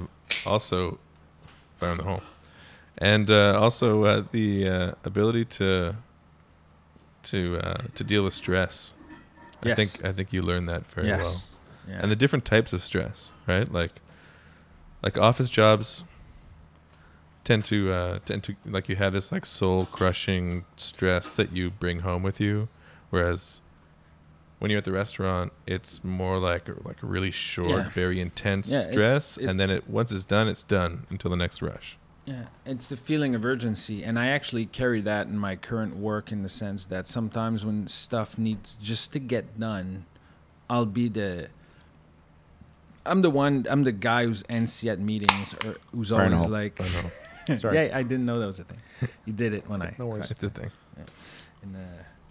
Been initiated. So I'll be in a meeting and be like, why are we talking about work? Like, and of course, if you need to do some planning, obviously, but it's almost. I remember there's a period of my life where I was in meetings. In every meetings, they would talk about how we had too many meetings. And I remember looking around like, is this the Twilight Zone? That sounds like a Black Mirror episode. Yeah. I'm like, am I the only person here who hears? And everybody's like, clapping away. I'm like, are you guys just playing along because you want to keep your job? Am I the only one who realizes that it's the third meeting? They tell us that there's too many meetings. I think a lot of I think the majority of people in meetings are just happy to not have, because I think the thing about meetings is, apart from the person conducting the meeting, everyone's like, no, I'm not accountable for this hour and a half right now. Yeah. Right. There's that, and also this is true unless you're accountable for other work that's waiting to be done, and then it's piling up on your desk while you're away. My emails keeps coming in right now, and it's stressing you out. Yeah. What were you gonna say, Richard? There's also this thing where something happens at work. There's a problem, and then you're accountable to fix that thing, and a meeting seems as though you're doing something. Yes, right? But it's certain guys that are like that. Right. Like you get people that call in meeting just because it looks like work. Right. Or like you're responding to an emergency? It looks good on the action plan. Okay, because we had a meeting about it. On the timeline is like, we did the meeting. Exactly. And, you do need to do some meetings, but not that many. Meeting for meeting's sake. Exactly. It feels a lot like that. Yeah. One thing coming out of restaurants, too, is like when people get stressed out at work and they're like, why are you so calm? It's like, this ain't shit. You haven't seen anything. Like you're stressed out about the cover on your TPS reports. There's bigger problems. This is nothing. This reminds me of nobody's chasing you with a knife. I was listening to Radiolab about they had this whole special about Bernie Madoff and the inner workings of the whole Ponzi scheme, like the greatest crime ever. Right. And they were talking about the 4 or 5 times where they almost got caught that nobody talked about. Everyone thought like, no, it accidentally happened at this time. But so they're talking about this one specific time where the right-hand man to Madoff is being visited by the surprise auditor's visit, right? So all these high-powered auditor guys are in the office. But they haven't caught wind of anything because Bernie Madoff's reputation at this point is like gold. He's the president of NASDAQ or some shit. Like he's a big time roller. Everyone's dying to get in bed with him. And one of the auditors, like some junior asshole, is just like, oh yeah, can we see your trade report? Your PS2. Yeah, if you don't mind. And then the guy explaining this situation, he's like, that report is a thing that any brokerage firm has like kicking around on the shelf. He's like, but we were a bullshit outfit. We never had one of those, right? So the VP, the guy, like the right hand man to Madoff, he's just like, oh yeah, sure, I'll get it, Russ. Yeah, I'll get it for you. And he gets on the phone with his team downstairs, and he's like, hey guys, can you bring up the P2P report? And the guys on the other line are like, you told us we didn't need one, like we didn't have. He's like, okay, cool, thanks. 10 minutes, that's fine. Click. So somebody realizes that now they need this fucking report, right? So VP guy goes back to the auditors and starts like, soft shoeing them and like, hey, you know what? I realized I didn't offer you guys any refreshments. Right? And starts like, meanwhile, several floors down, these guys are like, they're like printing out papers, right? But now they have a problem, right? Because they're photocopying this thing. And what this report should look like is like it's been sitting on the shelf, right? So they like print it out, they put it in the freezer to cool it down, right? And now they're trying to cool it down because it's coming out of the photocopier, right? And then the guys are coming down to see it, but now it looks too new. So they start like playing football with it, like they're like go long, and they're like throwing it across the office and they're batting it and they're like dancing on top of it, folding it like whatever, and then they just handed it to right on time, right to the guy. And the guy's like, "Oh, here it is," and he's super cool under pressure, right? And he's like, "Yeah, sorry, we misplaced it." And the auditors are like, everything seems fine here. Okay, I'll see you next year. All right, see you guys. Bye. Thanks. And like everybody's like, but we'd laugh because this is incredibly comical. But this is a brokerage firm that handled $9, $10, $11 billion worth of investments and destroyed untold lives. Untold lives, right? But how this kind of fuckery is still possible. And it's like, it's made me fundamentally distrust anytime I see something that's two together, where everyone seems like the worker bees are all doing their jobs. I'm like, I'm sure there's some bullshit going on somewhere. Probably at the highest levels. Yeah. We're like, this is a priority 225 meeting. Only the top senior managers required. And we certainly have the experience of having them being managers and going into meetings with upper management and seeing that the emperor had no clothes, essentially. Oh, yeah. Like a motherfucker. Like that we were holding the place together. Really? Yeah, with Scotch tape. Okay. And the power above was not only not doing it, but was criminally incompetent, you know? And proud of it. Yeah. Like believing. What's in Hitchhiker's Guide? The president Zaphod Beeblebox, who's the president of the galaxy, and is just this narcissistic. That's not an accidental metaphor. That there seems to be like a thing, you know, especially right now in the United States. Well, it's just like some people or get away with looking professional. They're really good at looking professional. The same way that some people give amazing interviews. Yeah, some people buy more into that. Like some people are more impressionable. And again, not to toot my own horn, but I tend to try and have kind of a sixth sense about bullshitters like that.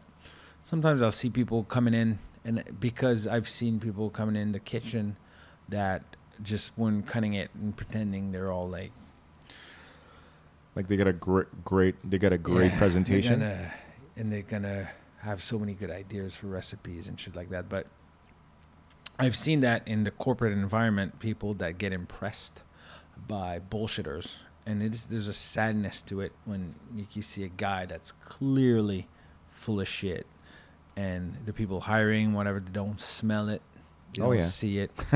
The sad part about the corporate environment is that it sometimes takes longer to figure it out, right? Because it's all about the results, right? Like you can talk the talk, but if you don't produce results, then. But you remember what I said about the dead on arrival restaurants? Yeah. There's employees like that come in, right? And for sure. You're not privy to the hiring. You're just sort of they're in a sort of observation role, and you're like, you listening to the person talk, and you're like, this is going to be a nightmare. It's going to take me forever to fire this guy. I know he's going to get fired. He's going to get fired. But I don't have time for this bullshit, right? And the person's like, and I've worked with many, blah, blah, blah, blah, blah, blah. And like the HR person's looking at you because they're just so happy that they found you someone. I've seen that so many times, that dynamic. I know a company's off. Not necessarily, like, I don't want to judge the whole company, but I've seen companies that I knew were off when the HR person had no fucking idea what the manager really wanted. And we're like, see, he smells good. I brought you one, right? And then the manager's like, this is not what I asked for. What is this? This person doesn't have. Do you even know what we do? His CV's tattooed on his back. Like, what did you bring me? What the fuck is this? Okay, all right. We'll call you back. We'll call you. We'll call you. Thank you for coming in. Manuel really liked you. You're like, really? He did? Yeah. And you see the guy like fucking kicking his desk like in the other room. And like there's a disconnect. This is the part of the podcast where I can't talk about. Yeah, of course. And you shouldn't have to. You shouldn't have to. We didn't mention the reason you're actually sitting here today. And I think that's a beautiful thing. It's like Wolverine's origin. We should have never revealed it. We shouldn't talk about why you're actually sitting here, except for the fact that I think you're an interesting guy and you have some cool stories to tell. I feel like before we go, I do need to touch on this because I knew you two guys were going to hit it off on this score. It's like this guy is a crazy Sam Harris. Like I'm not going to call him a disciple. Would you call yourself a disciple? Well, I mean, I'm sure that Sam Harris would disapprove of anybody calling him a disciple. Very likely. But I'm a huge fan of the Four Horsemen of Atheism. Again, ironic as a name, yes. Yeah. Yes, so ironic that they didn't give to themselves. That of course, they would never. Yeah, exactly. Right? But it's interesting because we were always skeptics, but for you it was a bit of a different story. Like, yes, you were always skeptical, but you started out as a person of faith, of faith, right? Absolutely. And at some point, this kind of material... Yeah, I don't know. I can briefly... Yeah, take us through it. I mean, you'll be back on the show, that's for sure. But you take us through it. The thing that happened is that I was brought up Christian Catholic. I went to Catholic school. But I remember this was a struggle. I still believe, like, I remember feeling bad when I would blaspheme and stuff like that. But then again, I would question, like, okay, so when... did Jesus die again? And then they'd say he never died again. I'm like, so he's still around? And they're like, no, he ascended to heaven. I'm like a ghost? So he's not resurrected. He's just a ghost. Yeah. Because he's the Holy Spirit. And then the teacher, I remember that. I was like in fourth grade, and she didn't know how to answer those questions. And so it went like that for years. And like it kind of eroded throughout the years. I was becoming what I would refer to spiritual, non-religious, but I still believed in a prime mover and stuff like that. And then when my son was born, I had a bit of a crisis of faith because I figured, well, okay, so if I'm wrong and I quit my faith and I go to hell, then it's my problem. But I don't want to do this to him. So like maybe I should get him baptized just to hedge my bet. But then I was like, well, if I'm doing this to hedge my bet, I need to look into the other religions. What do they do to... Who's got the best package?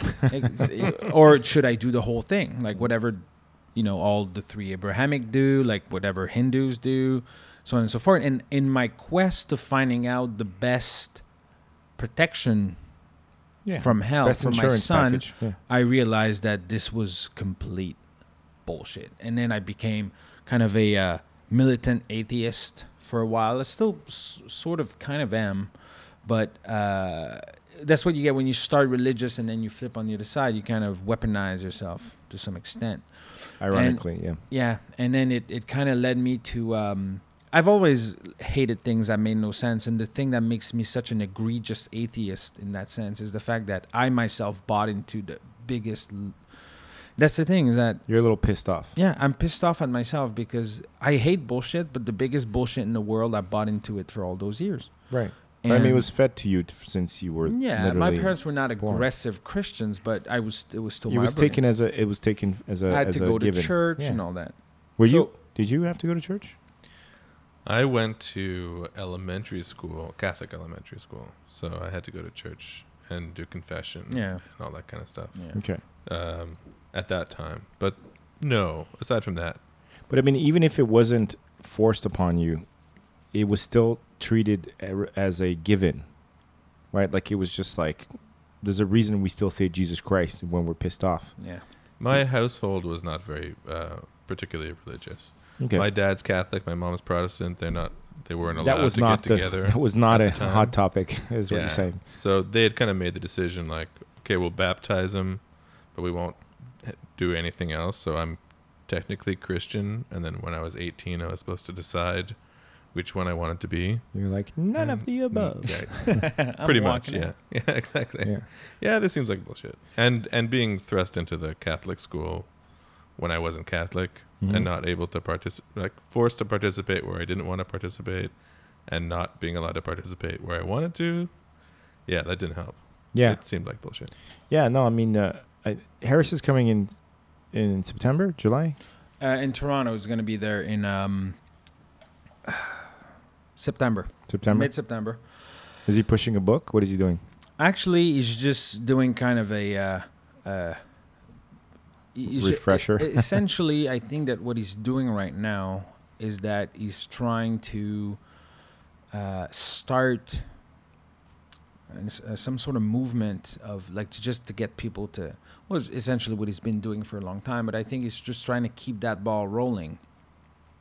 He's recently talked about how Peter Singer, who he's a big fan of, is writing a new book, and from what Harris hinted, the book is about on how we need to get this new renaissance going, like the people that actually want to talk about real things, that care about empirical knowledge, through it over like facts over feelings, so on and so forth. And I think he's just trying to keep that ball rolling by doing a bunch of talks.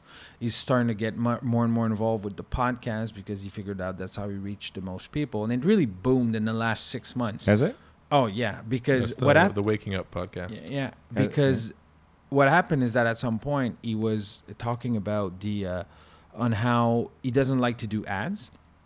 He refused to do ads because the only ad that he had was Audible, which is the audiobook. Right. Because the only reason why he accepted Audible to sponsor his podcast because he actually uses it. Then he realized, I don't even know if people should use that. Should they? So he decided to cut all sponsorship and said, I'm going 100% with donation. And I was like, I'm down. So I started supporting him. Like on Patreon or? You can do it on Patreon. I support him directly through his website. And then he started talking about how many people, like the percentage of actual people, and he gave real numbers of what's the percentage of people that support me. And then it just snowballed when people realized the difference. He really said, nobody can tell me what I can talk about because nobody's sponsoring me. It's not a YouTube situation. And he's just starting taking off. And he's been, at least I would say, double the output of podcasts that he do nowadays. Because he's completely free to talk about whatever he wants. A, he's free to talk about what he wants. B, he's starting to get attention, so he's getting better guests. 3, he's making it profitable. He's talking about using that money to go meet the guests instead of Skyping over with them. And those tours, I think he's going to record a podcast live, which he did when I met him in November in LA. That's what they did with Richard Dawkins. They had 2 nights, and he released those as podcasts after that. Yeah, that was a funny thing. You went there with a friend, and your friend ended up showing up. So I told my buddy who got me into them when I started getting this whole Crisis of Fate episode. He's the one you should look into, Christopher Hitchens, Sam Harris, so on and so forth. And I told him last fall, I said, oh, by the way, Sam Harris, Richard Dawkins are having a talk in L.A. Like, haha, that's so awesome. He said, dude, we got to go. And I said, I can't just ditch my family and go to L.A. for a couple of days to watch a talk. And he's like, I'll pay you the plane ticket. And shout out to Adam. And so he ended up falling ill just before the trip. So he couldn't make it. So I was alone in L.A., and so I had a bunch of time to myself. And the day that the talk was happening, it was at the Alex Theater. I think it's in Pasadena or something. And I had nothing better to do. So I bought a book, and I'm first in line. Like, I just show up there. It's a beautiful afternoon. I got a Mickey of bourbon in my bag, and I'm reading a Peter Singer book, waiting to get in. And I'm like, I'm going to be first row. I'll be right there in front of them.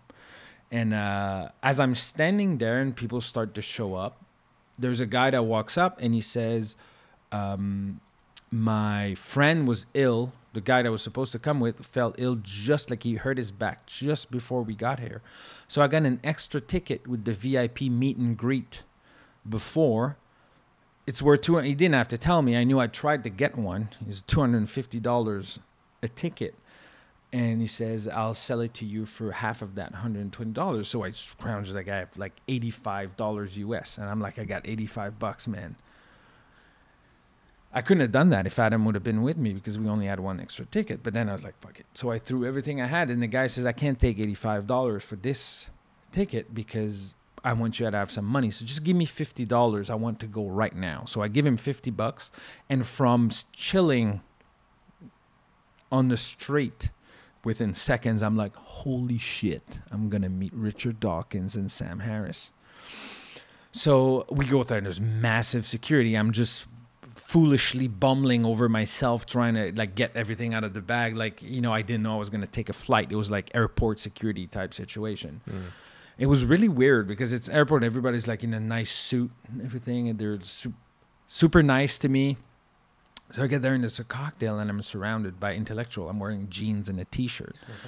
And I'm there with the Center for Inquiry, like board of director, where I'm talking to, like, clearly these guys could think their way around me any day, but they made sure I wouldn't feel out of place. And at some point we're talking and my heart rate is jacked because I'm looking around like they're going to be somewhere at some point. I'm like, you know what? It's bar up. I'm going to go nice glass of Chardonnay. I'm going to calm my nerves down. So I'm waiting at the bar, waiting to get a glass of wine. And from peripheral on my left, I turn around and Richard Dawkins is standing right next to me, his hands in his pocket with this Oxford swagger smirk in his face like, oh, yeah, hello. Hello. And I just start starting to muster a sentence, try to explain to him what his work means to me and whatnot. And mind you, the reason why he started this was twofold. He had fused his Richard Dawkins Foundation for Reason with the Center for Inquiry. They became just one charity now. So he was kind of doing this tour to do that. But at the same time, I had the feeling it was like, look, guys, I know I had a stroke in February, but I'm fine. And holy shit, is he fine. Like in his mid-70s, like, and I'm trying to jam a sentence, and then as I'm trying to explain to him that of all the, you know, how I came to know him and stuff like that, he just noticed, and I'm holding it in my hand, I'm not showing it to him. He's like, that's not one of my book, is it? And I'm like, oh my God. Hey, you felt like an asshole. I'm holding a Peter Singer book in front of Richard Dawkins. Fuck. And he's there with his, like he has a Sharpie in his hands. I feel like a complete fucking fool. And so as I'm stuttering, trying to explain to him, I didn't know I was going to meet him. Something crazy happened. First of all, he realized I was intimidated, so he stopped picking on me immediately. And from my accent, he realized that I was French Canadian. And if I was French Canadian, I was Christian Catholic. And then he as soon like he extrapolated like everything, like just in a half second while I was trying to talk. And then he says, because I was trying to tell him the story about my son, so on and so forth. And then he picked up that guy's Christian Catholic. So he said, don't worry about the Catholic. And I didn't tell him. He said, don't worry about the Catholicism, because if you get baptized Anglican, you could dilute it. And as I'm trying to wrap my head around this whole thing, like this entire thing just lasted maybe a minute. I met him very briefly. And I didn't even remember to laugh. It was a funny joke, but I didn't remember to laugh because and then somebody took a picture of me and Richard Dawkins together, and and then, that look on your face. Yeah, like, and essentially I have the picture, man. It's and you look like you're being arrested. I got this weird like, is this real life type of and then he walks away and he's just mingling with people, and I'm like, oh my God, this was so nerve-wracking and awesome at the same time. Yet you've been in hostile kitchen environments. Yes, this was, dude. I've very few time in my life I was so excited to meet them, and then I'm like, I still need to meet Sam Harris, which is a super nice guy. I got to talk to him a little bit longer. I feel like he's short. Is he short? He's short. It feels like he's little. He's shorter than me. He's not that tall, and he's a super nice guy. Somebody took a video of me talking to him. And I have that on my desktop at all time. I watched it like 6 times. I'm such a fanboy. But yeah, he's, it's not an act. Like he's really, and you could tell I was nervous. Like, I mean, I watched the clip. Like you can tell Sam Harris knows I'm nervous.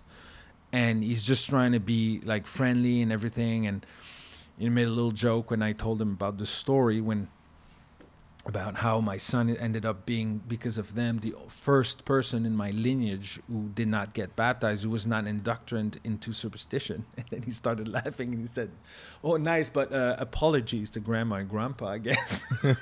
Yeah, he knew what the deal was. Exactly, because he laughed and then he was like, "Wait, some people in your family don't think that's funny." Yeah. But he was super, super nice. Well, in a way, he just you were exactly the type of person he's trying to reach, right? Like he meets one of us, he'll be like, "Well, thanks for coming, but you kind of know what I'm talking about already, right?" Yeah, I'm preaching to a choir. Well, this guy over here, he made the transition. I had something to do with that. Awesome. That's right. He converted you. Yeah, and they actually minutes after that, Richard Dawkins mentioned the fact that he had met people during that day, and he said, "You have no idea how good that feels when we hear that." Of course, because to them it's people walking away from bullshit and starting to think in terms of, real things. And a lot of people ask me why you didn't feel like asking him like some sort of deeper question. Well, first of all, I was just trying to hang on for my dear life. Yeah, you weren't supposed to be there in the first place. Exactly, I had nothing prepared, so I said the only thing I can tell them is how much their work meant to me. I'm gonna meet him again in September, probably very briefly, but you ready this time? Yeah, but then again, what are you like? It's not like I'm gonna get like a dent in his Dunbar number. It's not gonna start remembering me. But I mean, I've had this attitude towards. I've always had this thing with celebrities where whenever I've met one, and I've run into a inordinate amount of celebrities in my life accidentally. I just have a way of bumping into the people, like I'll go to, that place that's down the street from. It's the biggest deal. That grocery store gourmet place down the street on Maisonneuve. Oh yeah. I forget what it's called. Right.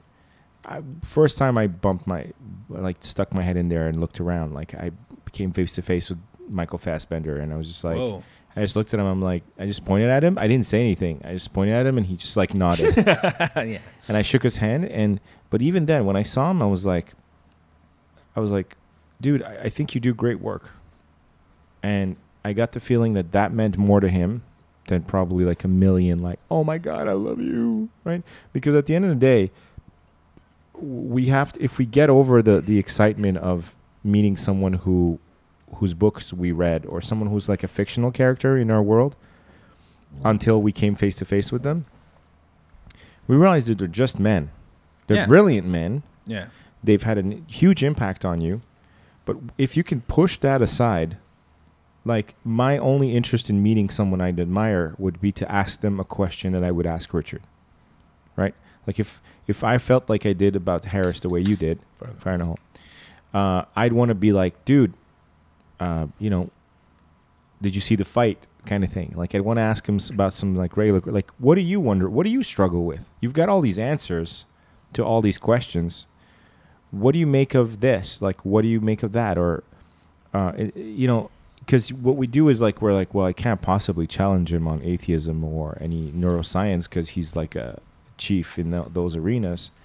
Like, I feel like the greatest compliment, I'm bringing it home here. The greatest compliment you can pay to a person you admire is to treat him like a regular person. I agree. I feel like that's it. Because they get a trillion of the like, oh my God, can you sign my arm? I'll tattoo it. Oh my God, the book in my back, and my mother. And they start crying, right? So like the one person that looks you in the eye and be like, dude, you write some great shit. Thank you very much. It's made a huge impact on my life. Who do you like?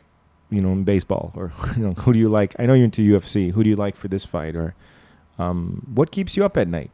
Like, you've got all this other stuff figured out. What is it that you're not sure about? That kind of shit. Like, I feel like that's an opportunity, and I feel like that's very important for people like that, especially that have huge followings, to help them stay human. Because especially these guys, they're fighting days like a religious. Admiration. They're fighting idolization. There's a reason why there's securities, because there's people. Okay, can you talk about that very briefly? Like, how much security are we talking about? Okay, well, when we walked into the theater, there was from what I saw, there was four security guards, and they're metal detectors, like the airport standard, not the little boop boop thing. Yeah, like, the little threshold. You have to empty your pockets, just like at the airport. So that means there's like a credible reason to do it. Well, yeah. I mean, these guys are saying that Muhammad was not a prophet. Yeah. That alone is a threat in your life. And the when I spoke to both of them, they were always with 2 security guards walking around them. And when they were giving the talk on the stage, I noticed there was undercover. It was the same guys, but in plain clothes, in the assistants, like they're sitting in the crowd. Yeah, in the crowd, to make sure that nobody was gonna make a run for it, kind of thing. Exactly. And so there was and you could see it like on the. If you'd see the video of me talking to Sam Harris, there's a 6'3" guy behind him, never ever takes his eyes off of me the whole time, because I'm a twitchy guy with like big arms. He doesn't know what I'm gonna do, and tattoos, and he doesn't know what kind of fan I am or whatever. If I'm crazy. If at any point because those guys kind of like they'll snap on a dime, right? Mm. Be like, yeah. And they'll just like pounce on the fucking people, man. I always think about that bit with Christopher Hitchens when he's talking to that really sweet religious guy that he respected. I forget his name. And then they go to crowd questions, and there's some guy with a like a ponytail and glasses, and once again, like that restaurant that's opening that is dead. The second they turn the camera on this guy, I know he's gonna be a truther. I know he's going to be one of those, like, G8 summit protester types. Right. And he starts rambling madly. And Hitchens figure him out in a half second. Half second. But those are the best shutdowns. Like, I've got no time for you. Yeah. No. Take him out. Sorry, sir. I will not waste my time. No. Yeah, well, you never know when you're meeting the public, right? Like, you can be, 1 second you can be just like, oh, I love your work. I'm all flustered meeting you and stuff, and it's because like I believe that if I kill you, I'm gonna steal your power. Yeah. That same person that just told you that you mean the world to them would be like, and no one can come between us and our love, and the only way we can be together is death. I want your head for my mantle. Because that's what'll happen if you deal in religion, you deal in anti-religion, you deal in high-powered things that motivate nations. You're going to I would have like a Gaddafi style, specifically because he had women. Yeah, an entourage of ninja women. Yeah, I think that was a good way to go. For whatever else he did wrong, he had swag. Well, when this podcast finally breaks through, we'll have our ninja entourage. Our ninja entourage. I want like elite small people. That's my thing. I want to be like Mark Anthony in Rome. Okay. I want to have at minimum one really strong small person following me. What's with you and lethal small persons? I think it may harken back to my young age. Apparently, that I knew a small person or when I was a kid. Weird corners of your mind. I don't know. I just think it's a testament of your power if you have a hulking small person next to you. I don't know why. It's a weird thing. Just before that's my fetish. Just before we get into that, I wanted of all the things after the fact that I thought that I could say to either one of my heroes, the funniest thing I thought, because I know genuine questions that would have, mattered to their like they might have their fields or whatever, and some stuff that I would be genuinely interested in, not like some droning repetition of something they've answered before. But one of them was, I want to tell Sam Harris a joke. Says, Sam, like you're an intellectual, you're a doctorate in neuroscience, you also do martial arts, you're also a trained small arms marksman. Oh, that's right, he's a marksman. Yeah, and so they should do like some sort of movie about you, like you're some sort of like new Renaissance man, yeah, James Bond thing, and the villain could be Reza Aslan, and he could be played by Ben Affleck. I'm sure that would make him laugh. Of course that would. Fucking Reza Aslan, dude. Did his book come out yet? Islam and the Future of Tolerance. That came out a couple of years ago. I think that it's Reza's book. No, it's Majid Nawaz and Sam Harris's book. Okay, that came out a couple of years ago. I think. I haven't read them in chronological order, and I still am missing maybe two. I've not read Future of Tolerance and Letters to a Christian Nation yet. I've read all the other books. There's one of his books, actually, that I truly recommend. It's super digestible. It's called Lying.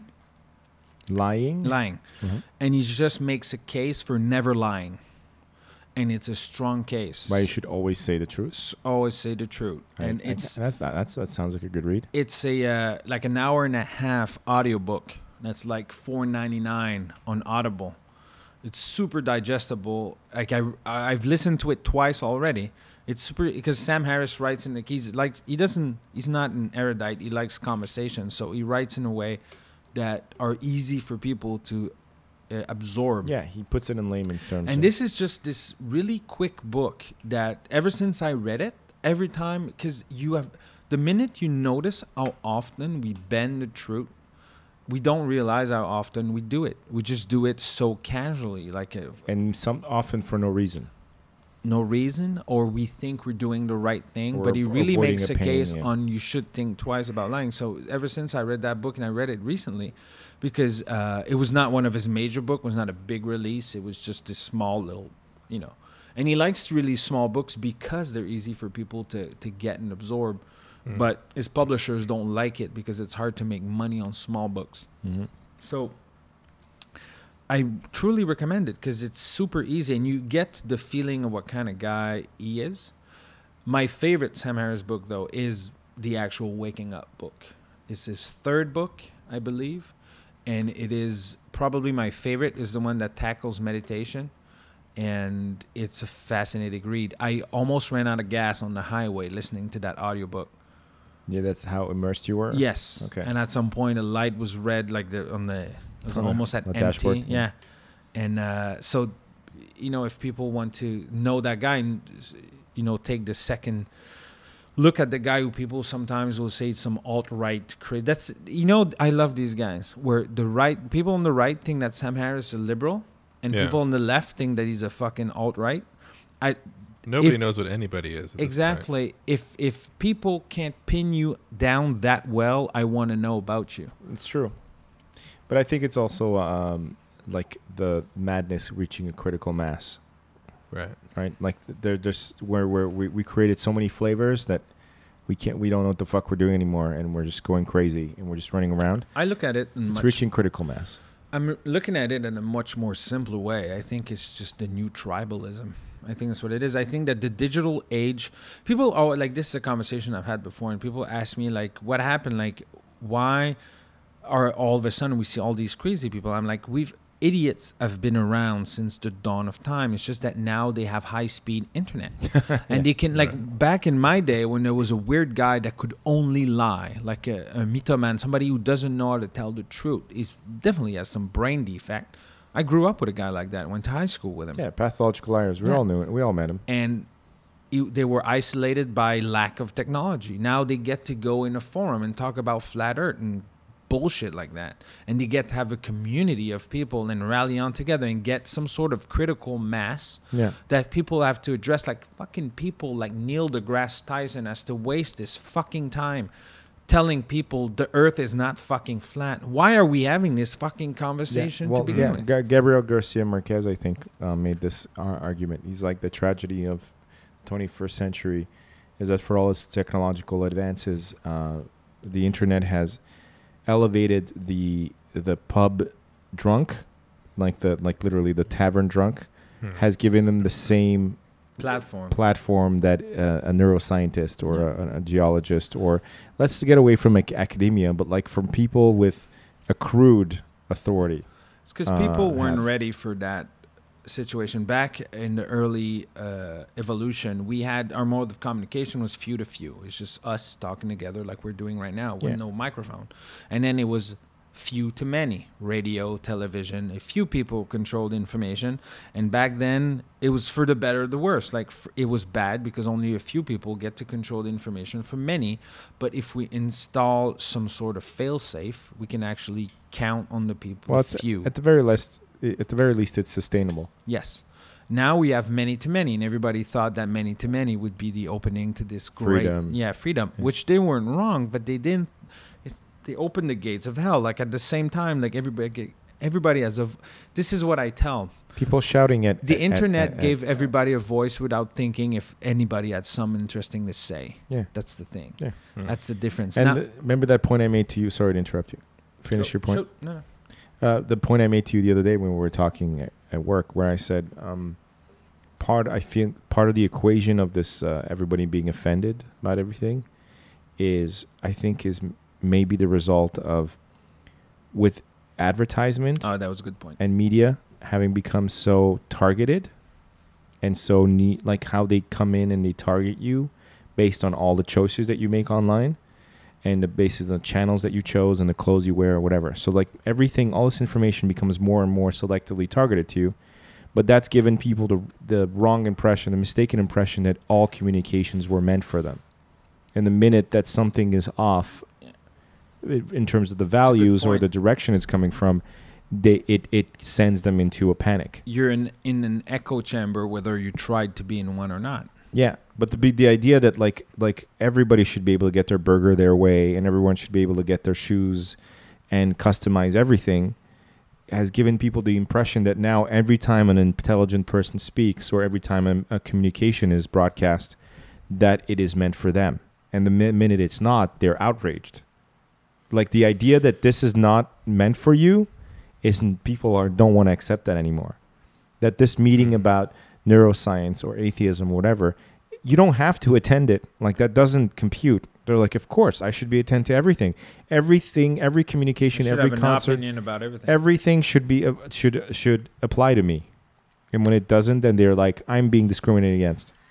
I think there's definitely, that's sort of the way that social media is put together, right? It's engineered to invite you to comment and to like and to interact.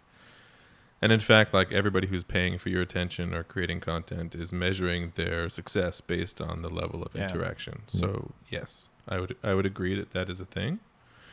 Another point that you had made at one point was that the kind of malaise that everybody feels is that they feel as though they need to have like a fully developed kind of political opinion on everything that comes up in, like everything in the world. Yeah. I think that's true as well, and you think it's a bad thing? Well, I don't necessarily think. I mean, go ahead. I don't necessarily think it's a bad thing. I think it might be part of our evolution as a species, but the point it's tough. Just to be clear on what he's talking about, the point I made was that I felt like a lot of the suffering and frustration that leads people to shit post and to say stupid things. When in fact they have the option not even to get involved in a conversation, is that there's this pressure where people feel that they need to have an opinion on everything. Hugo, tremendous pleasure. Thank you for coming. It was my pleasure. I hope you had a good time. And fire in the hole, guys. Fire in the hole.